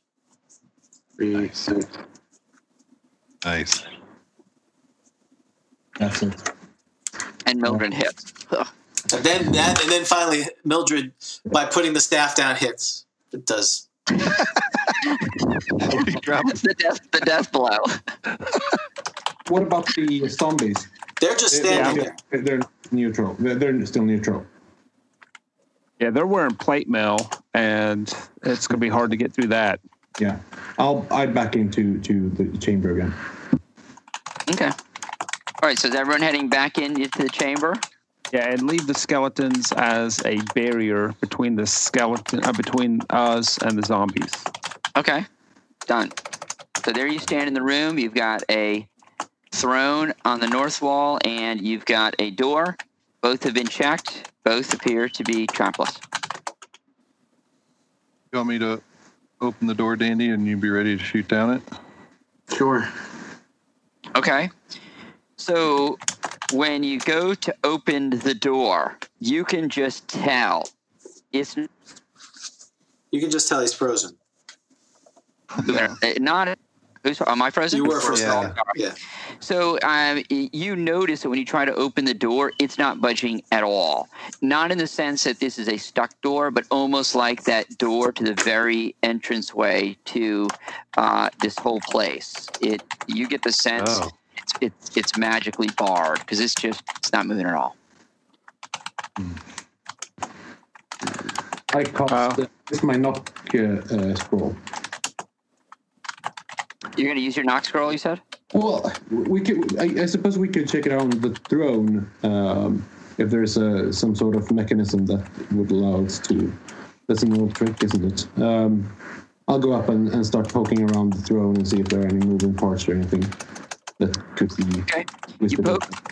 You poke around the throne and you don't find any parts or levers that you think would be some sort of trigger mechanism. And note too, you search this for traps, both Dandy and Pugsley, and they can both confirm that they did not find anything which seemed to be any sort of mechanism. It's certainly not like a mechanical mechanism.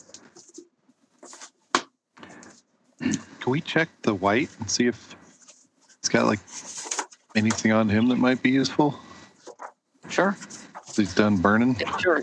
Yeah, right. So a little hot. So yeah, you poke around the ashes and the remnants, and no, there's no no key, anything like that. Nothing. Okay. Just ashes. Yeah, I think we're gonna have to use the knock spell. Yeah, short of just pounding on the thing, which may not work. And so I will cast bless. Okay, you got this. So James, we got a bless spell being cast. A knock spell. And bless and knock, right? Oh, bless and knock. Okay. Yeah, I'll cast bless and then knock. I guess Martin or Mildred use knock to open up the door, but I want to make sure we have our bonuses before we go into melee. Okay. Anybody else doing anything as prep work? No? Got my bow and I'm going to arrows. have my sling out and be ready to. Got it. Okay. So Mildred starts casting this knock spell, and you see sort of light shoot from her fingers, and it envelops this door, and you hear slowly the door starts to shake, slowly starts to open, and it opens about 4 feet. And again, as always, sort of a rush of pressurized air. The door is open. Who's looking? I'll just shine the light in there. Hold my lantern. So what you notice, Eslian, is you notice this 5 feet passageway continues only for about 5 more feet. So it's just like a little 5 feet passageway. And the light shines into what appears to be, you'd sense, about a 25-foot round room. And you would notice that even from a distance that the floor appears to be made of dirt. And you also would notice with your bullseye lantern that lying against the west side appears to be something laying on the ground. It's not moving, and it's hard to tell what it is, but there's something laying on the ground. Like some sort of creature? Yeah, human sized. Maybe it's kind of corpse-like, not moving. Looks like it's pretty old. I mean, to get a better idea, you'd have to get probably a little closer. I mean, you could go into that little 5-foot passageway. You don't see anything in that little 5-foot passageway. I'd like to check that passageway for traps. Sure. So you check the passageway for traps, and you don't find any traps. You would notice then, as you were checking it out, because the bullseye lantern is shining into that room, it looks to you, what you're seeing is laying on the ground is like a moldering corpse with sort of bandages sort of wrapped around it. Oh no. Mummy. It's the demon mummy, guys.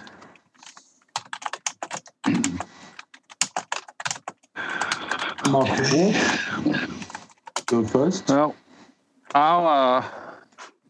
I'm gonna pull out the scroll and speak with dead.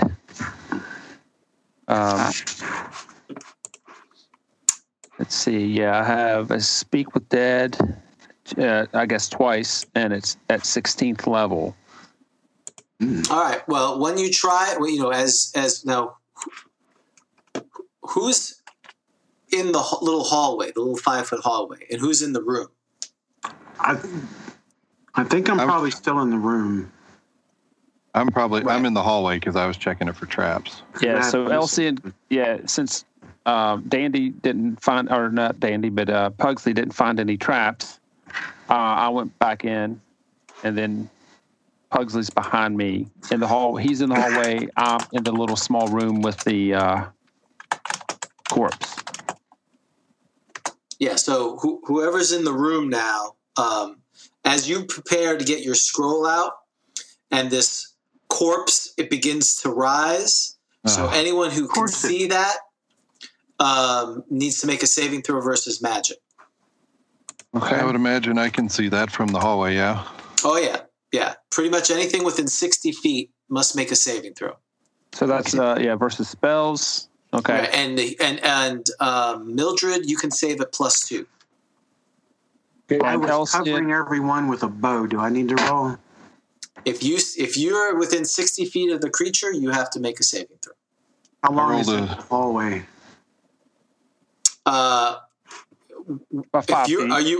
It's 5 feet, the little hallway there. And yeah, how it's big 5 is by the 5. room? The round room? Yeah. It's the round room, then there's 5 feet, and then there's the room that had the white in it that you got, and the throne. How big is the round room? Oh, I'm sorry. Yeah. It's 25 feet in diameter. Oh, I'm probably closer than 60 foot, even if I'm in the other room. Yes. I got a 17 on my save. Okay. I got a 5. Yeah, that's not good. I also got a 17. Okay. Mildred? Yeah, with +2, I just barely make the save. Okay, so what happens, Dandy? While you were looking around on your bow, you take a quick glimpse, and maybe after being drained by the white, your aversion to undead compels you, and you turn around. Actually, you become rigid with fright, and you're terrified. Super. And while this is happening, you also notice that to the north and south of the door are these, lying there are these zombies that appear to be of ogres, and they begin to move, and now it's initiative. So we got 4 zombie ogres and 2 zombie ogres. 2 zombie ogres and a mummy, possibly. some creature in the Oh boy. thing. So The devil. so Billy, even though your character's terrorized, you still are in the box. So I'm going to say your action is to stay paralyzed with fear. Brian, what are you doing? Well, I'm pulling out that scroll, and since it started to move and I felt this fear, I am going to cast Raise Dead at this mummy, see if it has any effect on it. Okay, you're going to, as a scroll, correct? Yes. All right, so you're casting Raise Dead off the scroll. Mildred, what are you doing? I stand back and I think I'm still in the chamber with the throne, right?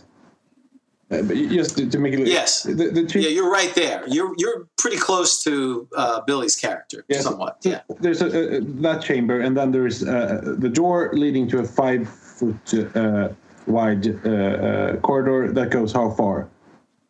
And well, it basically looks like. Hold on, I'll make this. I didn't want to do that. Stop that. Basically looks like. Where is it? Sorry about that. Okay, I'm gonna make this easy for you all because I think it's a little challenging at this point. So. All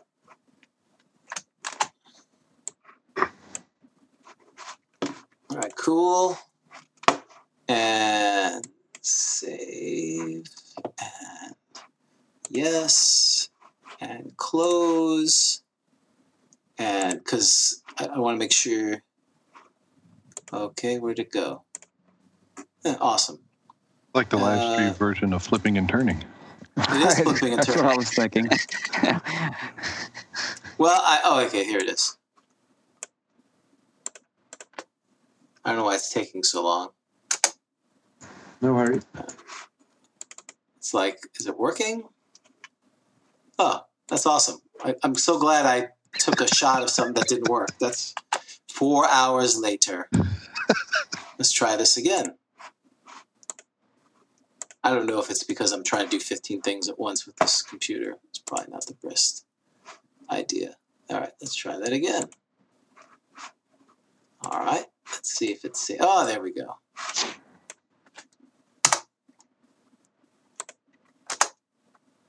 That's what it looks like. Oh, cool.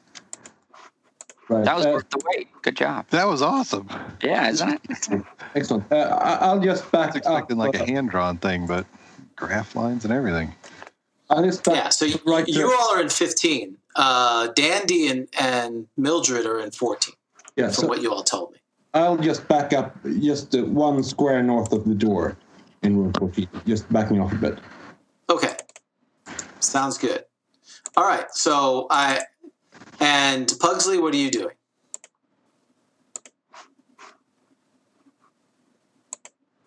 You there, Pugsley? We lost him. Craig, you there? I see his icon, but I can't hear him. Sorry, I hit the wrong button. What are you going to do? I'm going to draw my short sword and move up in front of Eslian so hopefully nothing can mess up our scroll or anything. Okay, great. So it is... if it comes close enough, but... Sounds good. And Billy, remember this number 3, and every round count down to it for me. Okay. And so I rolled initiative. I rolled 6. You get to go, Billy. 4. 4. Okay, so if the creature's 1. The creature will move forward. You're standing at the back. It's not going to charge or anything, so it is moving towards you. The giant zombie ogres they will attack last. So you get a chance to cast. You're basically defending Elsian, correct, Pugsley? Yeah. Okay. So blah blah blah blah blah blah blah blah blah. Okay, so you are now trying to cast your spell. Is that correct, Elsin?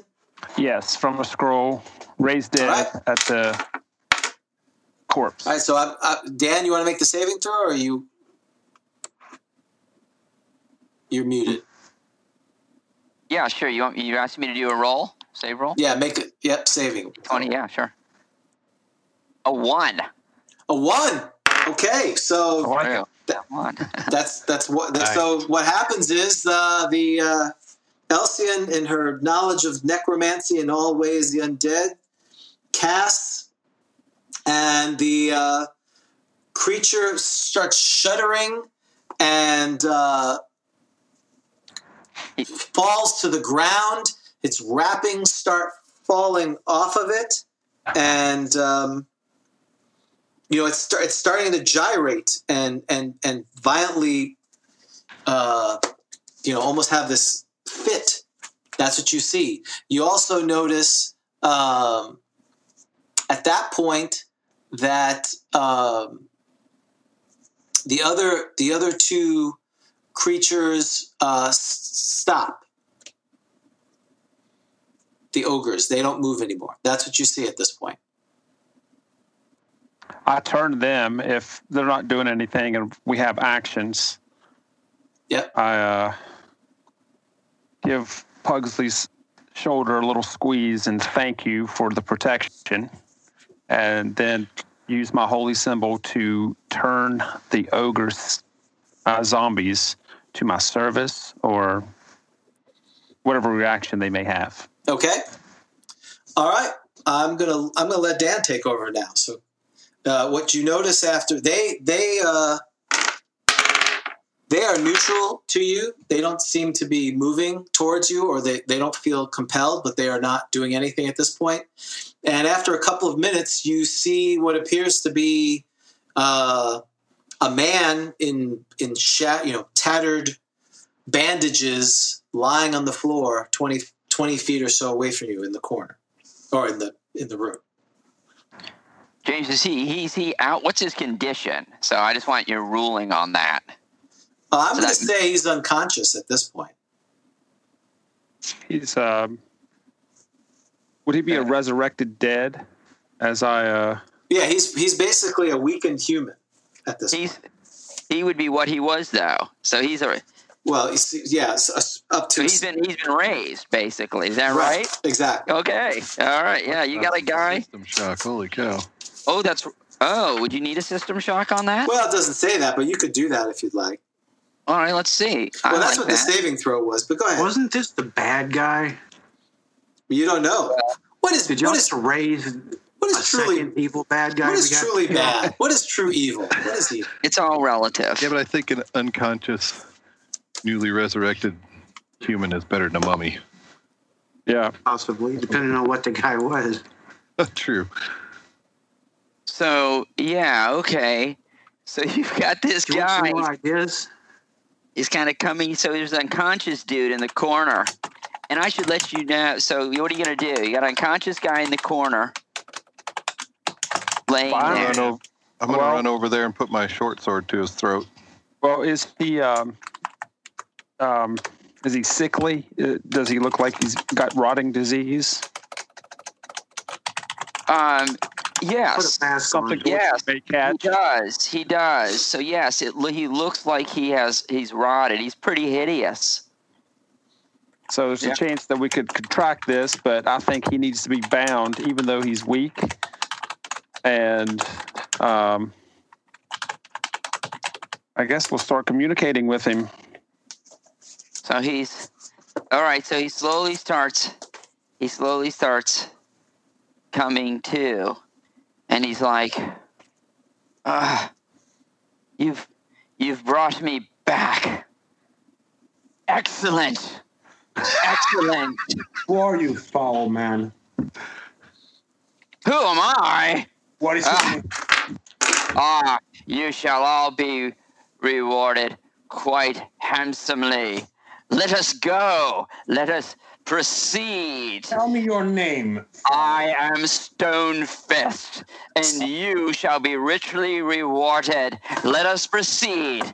Let us return me to my throne, and you shall sit at my sides as the warriors. And he looks particularly at Mildred when he says this and kind of looks askance. Yes, the warriors that you are. Let us go.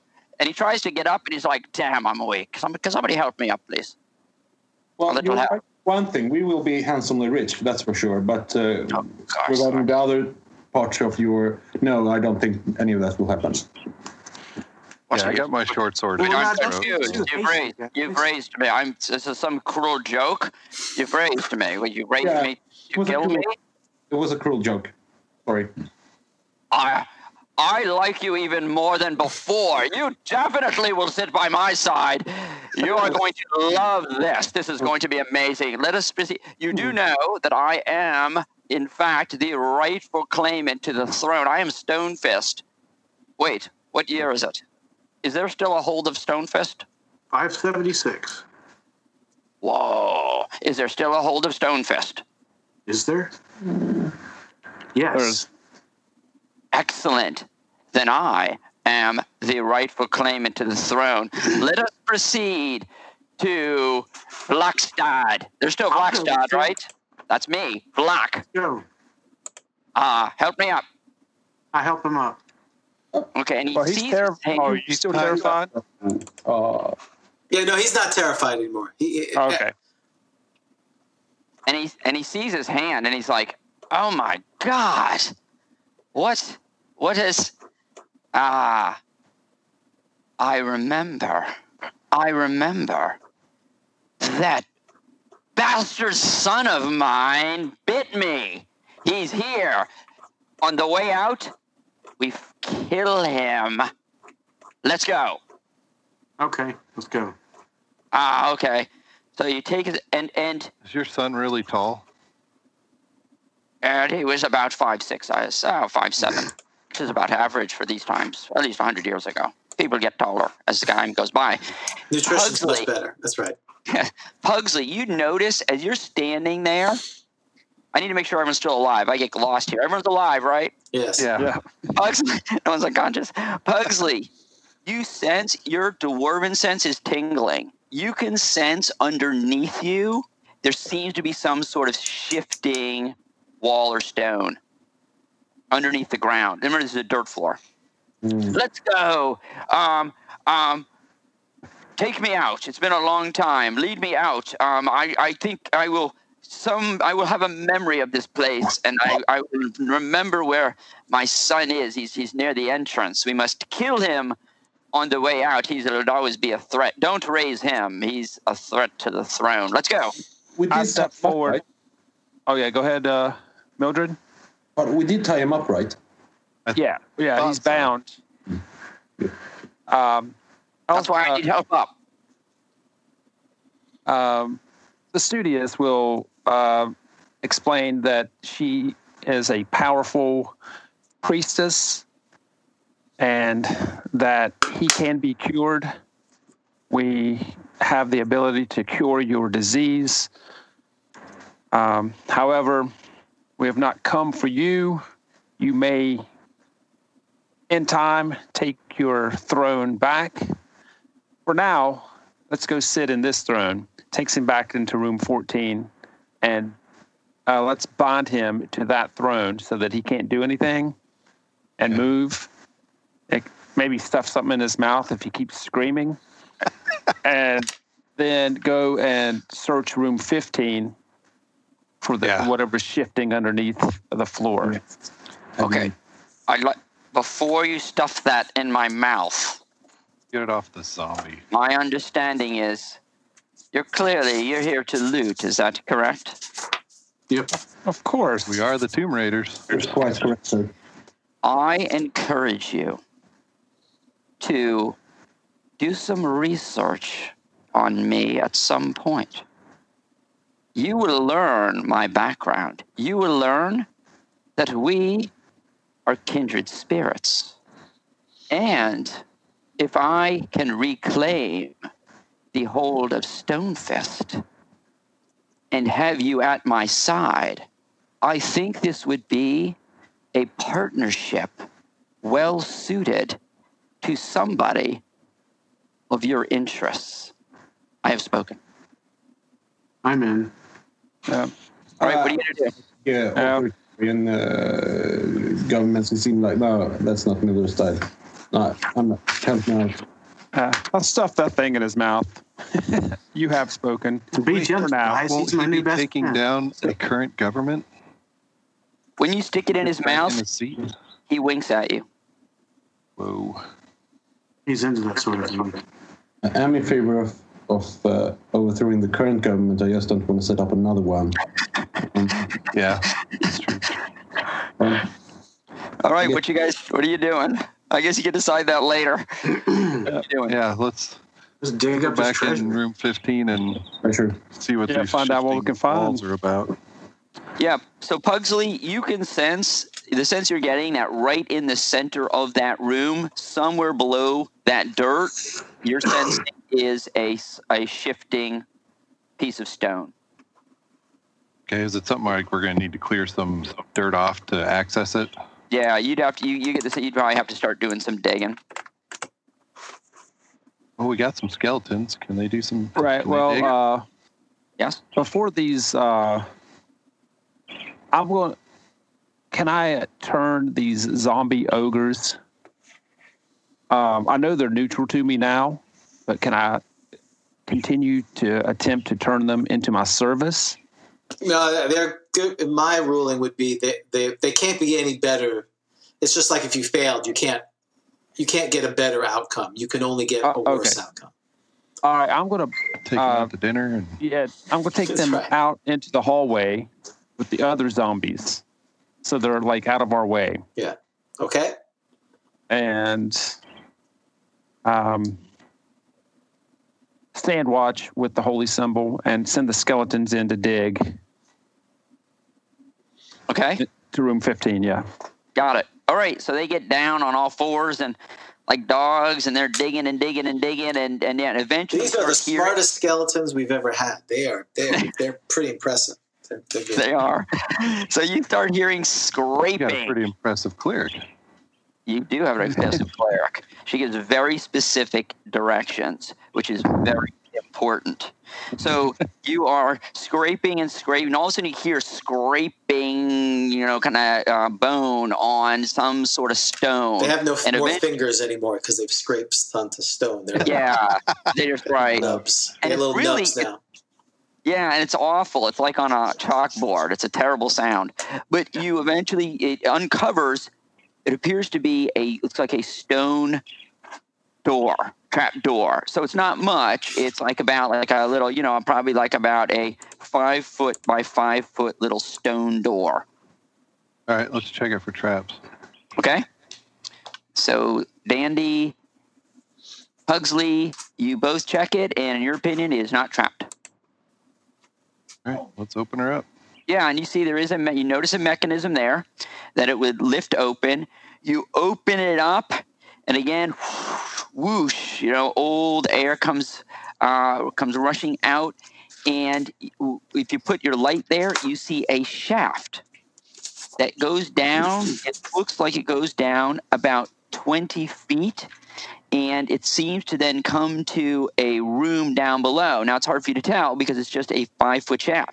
So all you see is that it comes down to a room. It looks like, if you could climb down the shaft, you could then easily just jump down onto the stone floor, but it's about 20 feet down. And you don't notice anything on the floor. But that's all you see is a little 5 foot area down there. Okay. And no ladder, I suppose. And I'm sorry, there is no ladder. Is there something to tie a rope to up here?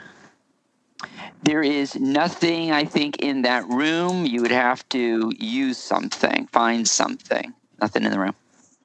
How about like a skeleton femur that we could tie it to and hang it across the trapdoor, How Oh. wide? the opening, Yeah, it'd have to be. You'd need something. That's I'm not. a big bone. or Mhm. just the whole skeleton, have it lay across there. There would be risk there, obviously. Yeah. Okay, you've got 50 feet of rope. I've got 25 feet of rope. We can tie it together and tie it to the throne in the other room. Yeah, that'd probably work. That's probably not are these 10-foot squares? They're 5-foot squares. Oh. So you may make it. Hang on, where's the... that would be 50. That'd be about a 5 or 10-foot drop. Do we have a third rope? But we have a thief that that can climb walls. Yes. Yeah, I mean, I can get down there. I was assuming that you all wanted to come down. And if I like the idea of putting something across as a brace, we do have Mildred's +1 staff, which might be able to bear our weight since it is magical. But I don't know if Mildred would want to give that up. Well, if you buy me another one, it gives breaks. Just to let you know, that rope would easily make it. As a matter, the 250 feet would easily make it from that throne all the way down. Well, we use rope. Well, I believe. I mean, not to make it harder for us, but where's your rope? I believe Dandy cut up some of his rope, and we use some of that rope to.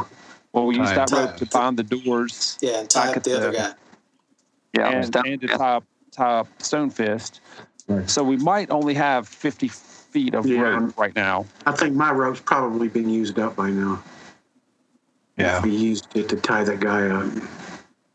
But it is so for Dandy and for Pugsley the Thieves, you do notice that it is still out of living rock, that shaft down there. So, it's not going to be terribly difficult to climb. I mean, you need to roll, of course, but... What about, could we spike in on the inside of the shaft and tie a rope to that? Yeah. Absolutely. Okay, I got spikes. If we have spikes, then we could just do it right there at the top of this pit. Yeah, that's a good idea. Let's do that. Okay. Did I give somebody spikes? Well, I got some when you said we could have... Perfect. Within reason. I figured those were reasonable. Those are definitely reasonable. So you're hammering, and of course, as you're hammering, it's sort of echoing throughout the play. Yeah, exactly. And you can kind of hear it. Now, the echoing doesn't seem to be going too far. So particularly Pugsley, the dwarf, would get a sense that it's not like the passage below continues very far. It kind of echoes kind of back pretty quickly. But so you've got a rope tied. All right. Well, I'll go down first. Okay. Is that Pugsley speaking, or is that yes. Pugsley? Okay. Well, all right. First, why don't we lower the lantern down first? So we'll have light as we go down. Or drop a torch. Okay. Well, the torch could catch something on fire, and the lantern would be a little bit more contained. Yeah. So what are you gonna do? You do the lantern? Well, what's the floor look like at the bottom of the shaft? Can we see this rock? It looks like a stone floor, like everything else, other than this floor, which is dirt. Yeah, I think we could just drop a torch down. I mean, we can light another one. Right. Okay, let's do that. It goes out. I think it might not go up. Okay.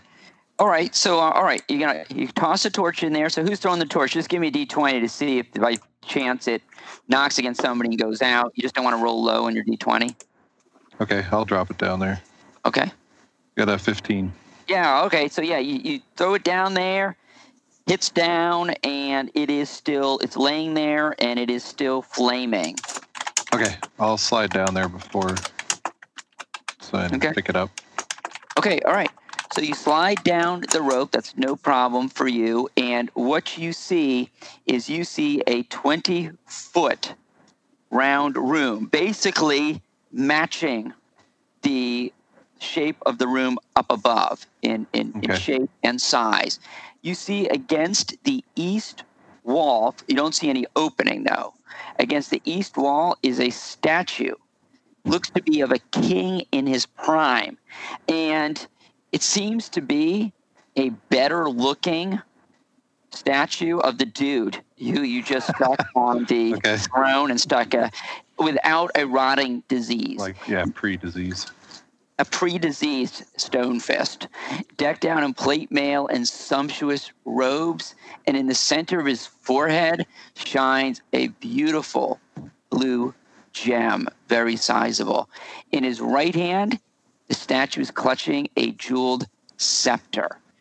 Against the other wall, the west wall, you see a stone box, on the top of which sits a skull that appears to be made of some kind of crystal.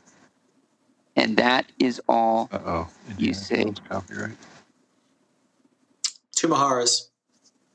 All right, come on down, touch the guys. skull. Come on, touch the skull. Go. I climb down. All right, you're down. All right, you're down. Now, is it actual plate mail and robes, or just carving to look like plate mail and robes? Oh, yeah, no. So it actually is, it looks to be like actual plate mail. Oh, okay. You could undo. Looks like plate mail. Maybe he wore beautiful gold plate mail. Nice.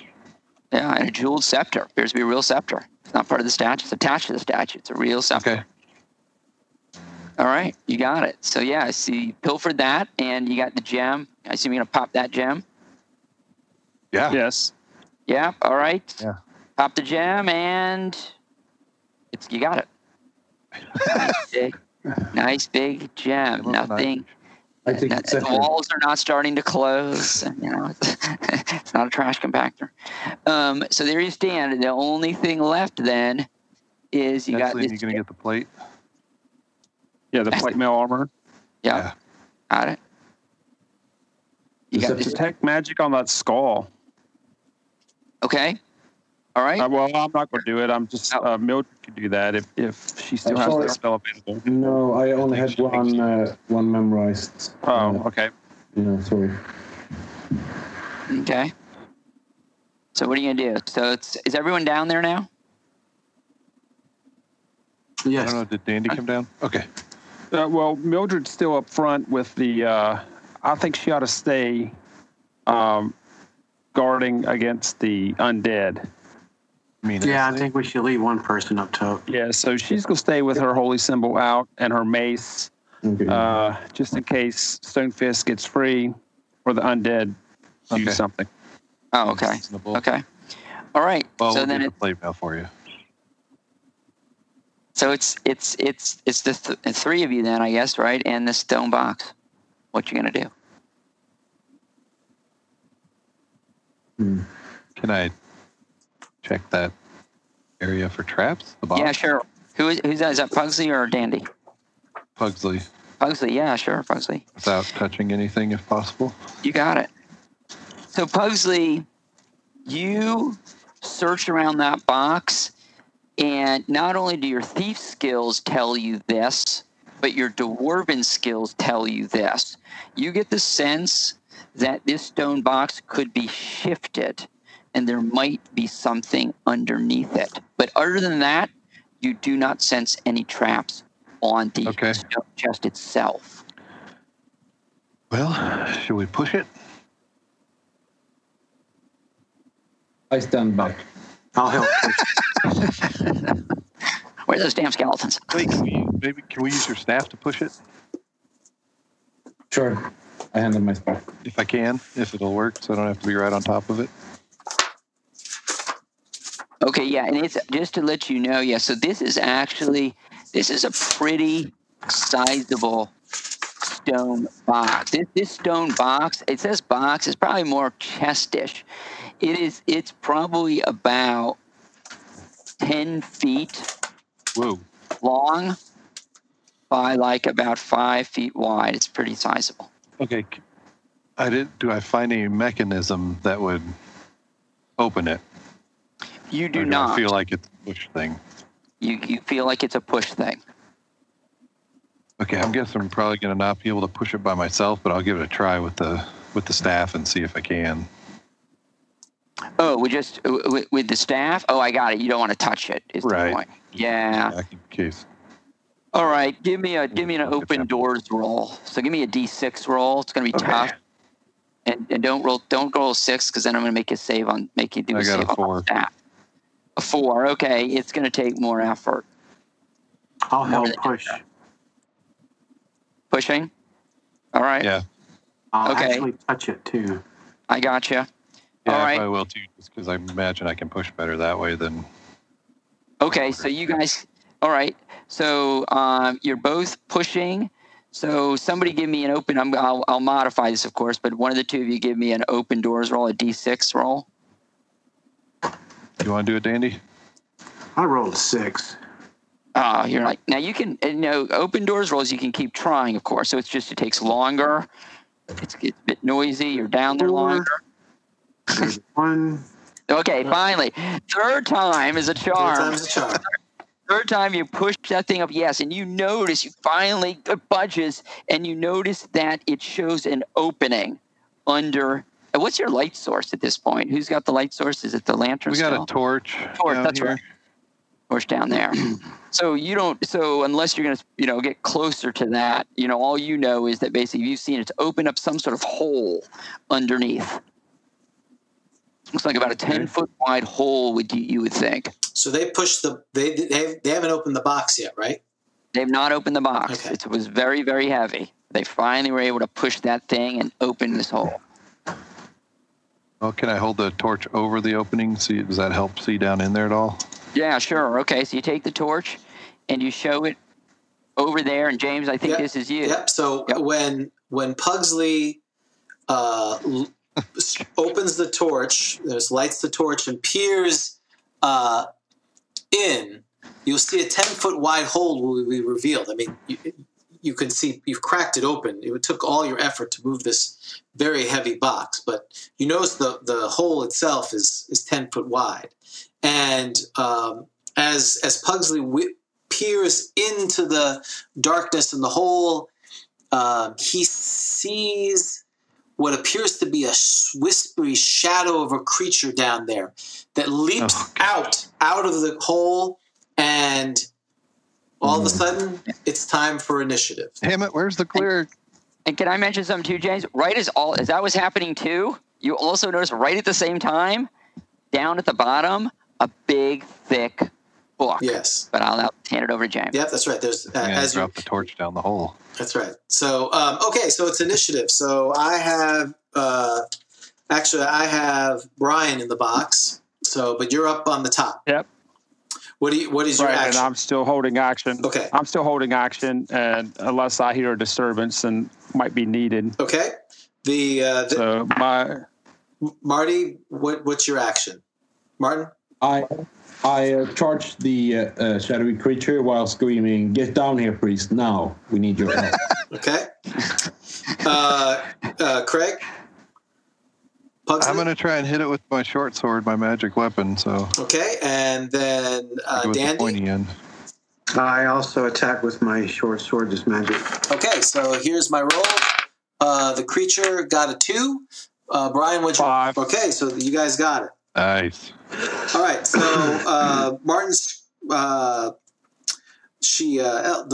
Mildred screams come down, but you get your attack roll a d20. Miss. Yeah. And this creature is basically, you can't see it, but you saw a little wisp of something, and you attempted to swing in its general area, and you missed. Pugsley, you're next. Okay. I got a 17 on my roll plus 1 for the sword, so 18. 18. And what level are you? 5th level thief? 5th, yeah. 18. It'll You be a hit. 1 armor class. You hit. Okay. So roll your damage. Is it It's normal, medium or large? Normal size. Medium. Okay. No, I'm sorry. It's large. I apologize. Oh, it's large. Oh, I don't know if that's good or bad. What are you attacking with? My short sword It's plus 1, so D8 plus 1. 8. Yep. 8 damage, including the plus 1. Ooh, so I don't know. You feel some ectoplasm or something you hit. It kind of slows through it as you hit it. You take a good hit. Dandy? That is an 18 plus 1, 19. I hit armor class -1. All right, that's a hit. You said it's large? Large, yes. Sweet. That is 7 plus 1, 8 points of damage. Ooh, that's another substantial hit. Okay, so one and it's either so what makes these going to attack? 1, 3. So Pugsley, unfortunately for you, it's attacking you. Oh. What's your armor class? Okay. 4. Ooh, it strikes with a 15. So you get to roll 4d4. Oh boy. 1, 3, 2, 2. So you take what 8 points or damage, something like that. Yep, I'm unconscious again. So you see Pugsley fall down unconscious. So now it's initiative. So Estlin, you're climbing down the hole at this point. Yes, using the rope. I'll command the skeletons to protect the king. Okay. And I go down the hole. He seems pleased by that. He kind of nods. Guard the king, not protect him. We'll kill him later. My first 7s. All right, so initiative. It's same actions, right? You're all doing the same thing, except Brian's character. I'm just going to lay here. Craig's character is just going to lay. He's going to play dead. All right, so I'm really good at it. I rolled a 5. 4. All right, so that's now the monsters one. So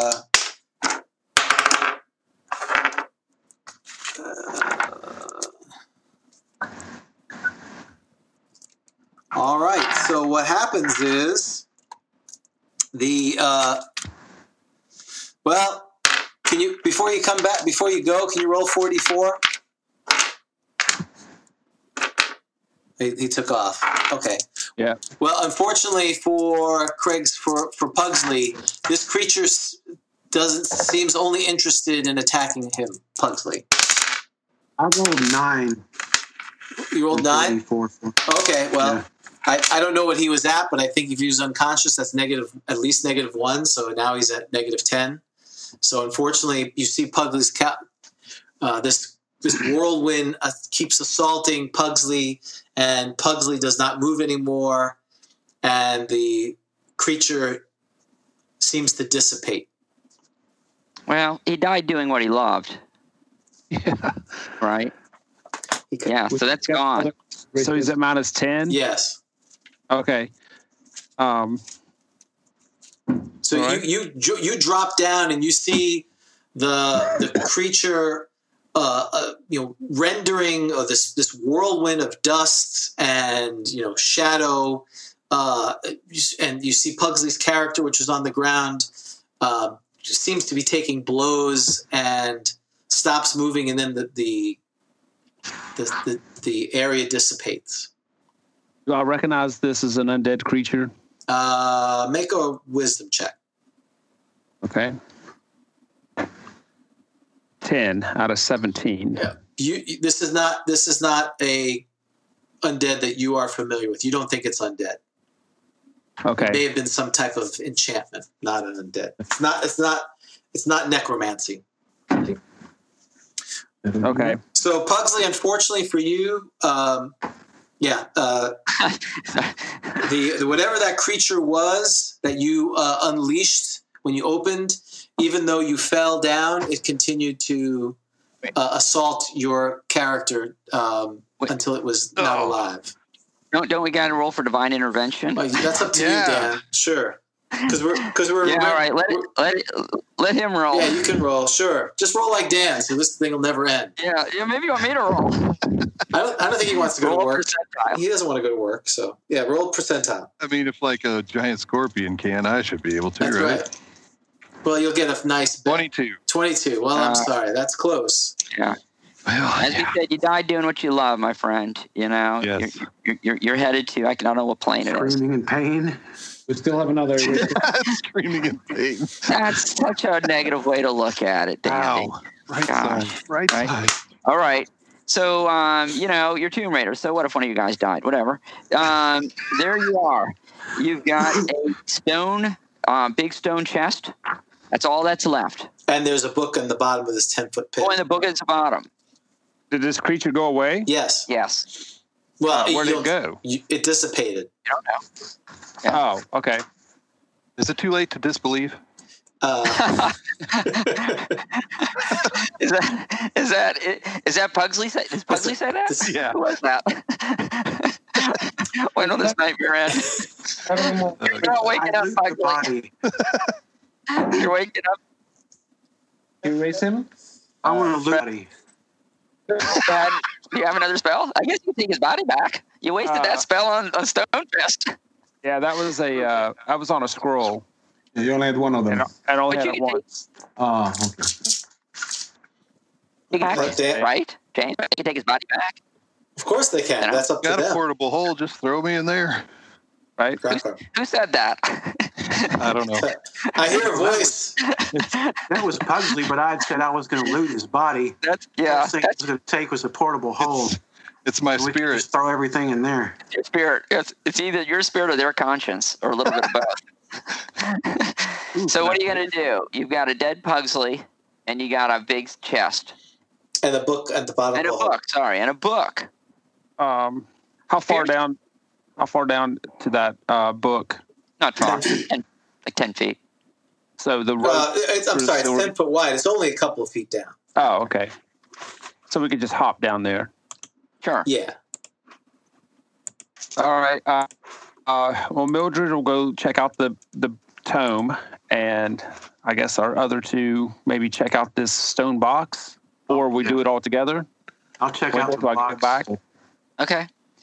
All right, I'll just tell you, you open that stone box, there's no problem. It opens, and you find in that stone box what looks like 30 gold ingots. Just, this is a fortune. Hey, guys, I found 20 gold ingots. And was it Mildred looking at the tome, I believe? Mm-hmm. Yeah. Yes, Mildred, it is like bedazzled. It's got like gem encrusted cover, which just seems just the cover alone seems worth thousands of gold pieces. And you can just sense this looks like a magical tome. You don't know exactly what it is. You'd have to identify it, but it looks like a magical tome of some kind. Was this a preteen girls from the 90s book with all the bedazzle on it? Yes. Exactly. The bedazzler. And there's a strange magical device down there too. It says bedazzler. You don't know what it is. Hey, Halfling, I think it's best if you start. See if you can comprehend what's written in this book. I hand the tome over to Dan. Can I read? I've got a 0% chance of reading languages. And I'll just we'll cut to the chase here because at 124, you would ultimately be able to identify that as a book of infinite spells. So, but let me, James, if I can now sort of lay out the options that are in front of this party because I think they're significant. You have Stonefist up there. Stonefist has, I feel like it's a game show. Stonefist has offered you to return to the hold of Stonefist to reclaim the throne. And it is still the hold of Stonefist. And so there's certainly a chance that, it's his heirs that are on that throne and they may welcome him back. Or you can kill him, take the money. The choice, and I know Mildred has already indicated she's not interested. But I'm open. Why can't we take the money and go with him? Stonefist absolutely wants you to do that, but he wants to say, look, this is mine. You have to understand, I will take most of this, but gentlemen, this is a fortune. And if you stay with me, you will help me rule the hold of Stonefist. We will raid into other lands. You will become so much more wealthy with my support and my power. You will end up being far more wealthy, far more famous than if you simply take this money. And Mildred, I appreciate your desire to undo governments. And guess what, Mildred? We shall. We certainly shall. Well, you have me there. I'm on. You're easy. Okay, is it? What do you guys? You guys accepting that? I'll go with Stone Fist. All right, we got 2 Stone Fists. I think wait from Eslian. Is that right? Chaotic neutral. Yeah, she's in for it as long as she gets her some of her perks of the Advanced Dungeons and Dragons version of a printing press and someone to help write her books. Oh, I just hope we can fix Pugsley. And the chance to continue learning about undead. I'm sure you get plenty of opportunities to learn about undead. Eslian, you shall be chief cleric of the Hold of Stonefist. Of course. And just to be clear, of course you can't trust me entirely, and I can't trust you. This is going to be a wonderful relationship. And it lasts. So are we off?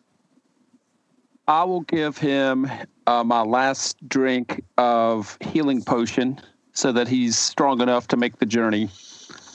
Excellent. To show that's my token of trust. Excellent. So, ladies and gentlemen, you make your way back through the Griff Mountains. He's like thrilled. He's horrific looking, mind you. And he looks like the mummy when the guy came back and he hadn't been healed yet. Yeah, he's like, so he's got his mouth is like, I don't know. Right, exactly. So you walk in to Vlekstad, named after him, the capital of the Hold of Stonefist, and you present yourself to the person. I'm sorry? Can't we get him healed first? Maybe get those warts and leprosy or whatever it is off him. Yeah, make sure that he is more presentable. Yeah, if we were running with this horse, we should make the horse look as good as possible. Excellent idea. Well played. So, James, I assume there's some magics out there with all their money that they would be able to make us somewhere. Cure disease. I'm sure there's places. Can we get Pugsley resurrected, even though he's a dwarf? I think a raised dead would work for him, right? Yeah, it does. Yeah, it's just not elves and half-orcs, right? Yeah, all right. You're very noble. All right, so Pugsley is back. Okay. So Pugsley and the Tomb Raiders with Stonefist, he cleans up well. So you're going to re-enter, right? You're going to re-enter Vlekstad.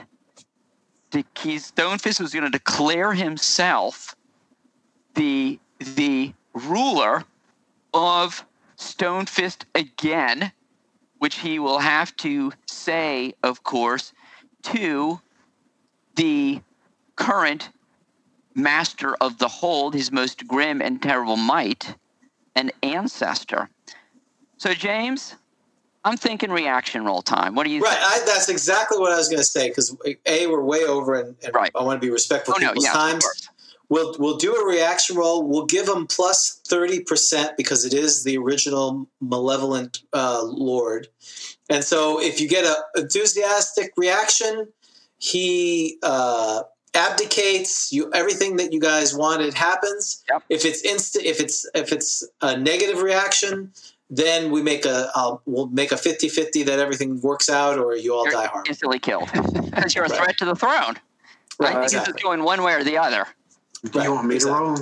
Well, big decision. I was going to say, while we were getting him healed up and all of the time that we were spending in hiding, we were buying men-at-arms. And you're coming with an army. We were coming in with mercenaries. There you go. Well, I mean, if you make too much of a thing, then people, it's going to be.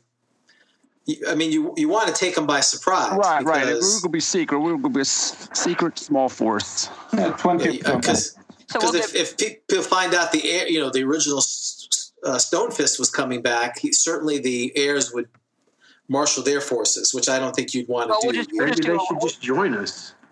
We'll do a quick roll for combat. We'll just do these as easy rolls if that happens, right? So we should start with a reaction roll. Let's see what the reaction roll is. Yeah, because this may go well. So this is a big decision. Yeah, I'll give it a plus 19. So plus 20. I'll give it plus 20. So unless you roll, so the worst that could happen is hostile immediate action. It won't be so. Someone make their percentage roll. 77. Oh, so there you go, 97. So that's enthusiastic. Yes, immediate acceptance. Yes. He realizes finally this is what happens. Go ahead. Yes, they see who it is. They are all in awe. They cannot believe it. Immediately renounces the throne to Stonefist. He becomes master of the hold again. It is a stunning turn of events. He is true to his word. He likes you guys. You sit by his side. You get different positions of honor. You are Eslian. Yes, you are the chief cleric of the hold of Stonefist. Obviously, you've got the two thieves are jointly operating the Thieves Guild and are operating all sort of affairs like that. And Mildred, you are, of course, the sorcerer extraordinaire who sits by his side, much like Merlin. And yes, Mildred, there is wars in the neighboring realms where you topple governments, creating anarchy. You love it. Wonderful. Congratulations, gentlemen. You. But over time, unfortunately for you, individually, you grow apart, your power grows, and eventually each of you become, he betrays you and he makes you one of these. That's what eventually he does. Yeah. But that's down the road. That's way down the road. That's like 20 years from now. I stand behind the cleric. That's later. That was what he did to his son, by the way. Oh, yeah, that was his son on the way out, which he would have, yes, that's what he did to his son, as you would see. His son his son was plotting against him, and so the dad tricked him, had him put on this amulet, which when he dies turns him into a mummy. He then kills the son, who turns into a mummy, and he then hammers him to the wall. That was the North. When he did the augury spell, you would have found his son. That's a Janelle Jaquay's drawing, one of my favorites. You would have found him nailed there, and his wife is trapped in another room in there in a vat. So probably on the way out, he would have gone there and destroyed the mummy, and who knows what he would have done with his wife. So, but yes, there it is. Awesome. The end. Very good. Good. So thank you so much for playing. And Great game, guys. Thanks, guys. You guys did great. thank you for What's the name of the adventure? Yeah, thank you for hosting. Sure, you're welcome. Sure. So the adventure, it comes from the Janelle Jaquay's book of treasure maps, Judges Guild 1979. And the adventure, it's a series of adventures all dealing with maps. And the name of the adventure is Tomb of Aethering the Damned. We just changed it to Stonefist, of course, since this was Greyhawk Con, to give it a Greyhawk flavor. Great. And the idea of the book is that if you give out treasure maps, these are built-in adventures you could plug into your campaign. So done in 1979. So again, thank you so much for those who stuck through 4 hours and 35 minutes of that. Watching that, they are the true heroes. The short version. That's right. No, that was Right. That was It's a short Grog Talk episode. Short Grog Talk. So had a good time. We really appreciate all our patrons for supporting us. It's because of them that we are allowed to keep this going and defer some of the costs. We have a great time, and we'll be probably doing this again shortly. So on behalf of Grog Talk, I'm James. And I'm Dan. And we will see you next time on Grog Talk. Take care. This has been a Bushy Puppy production. All rights reserved.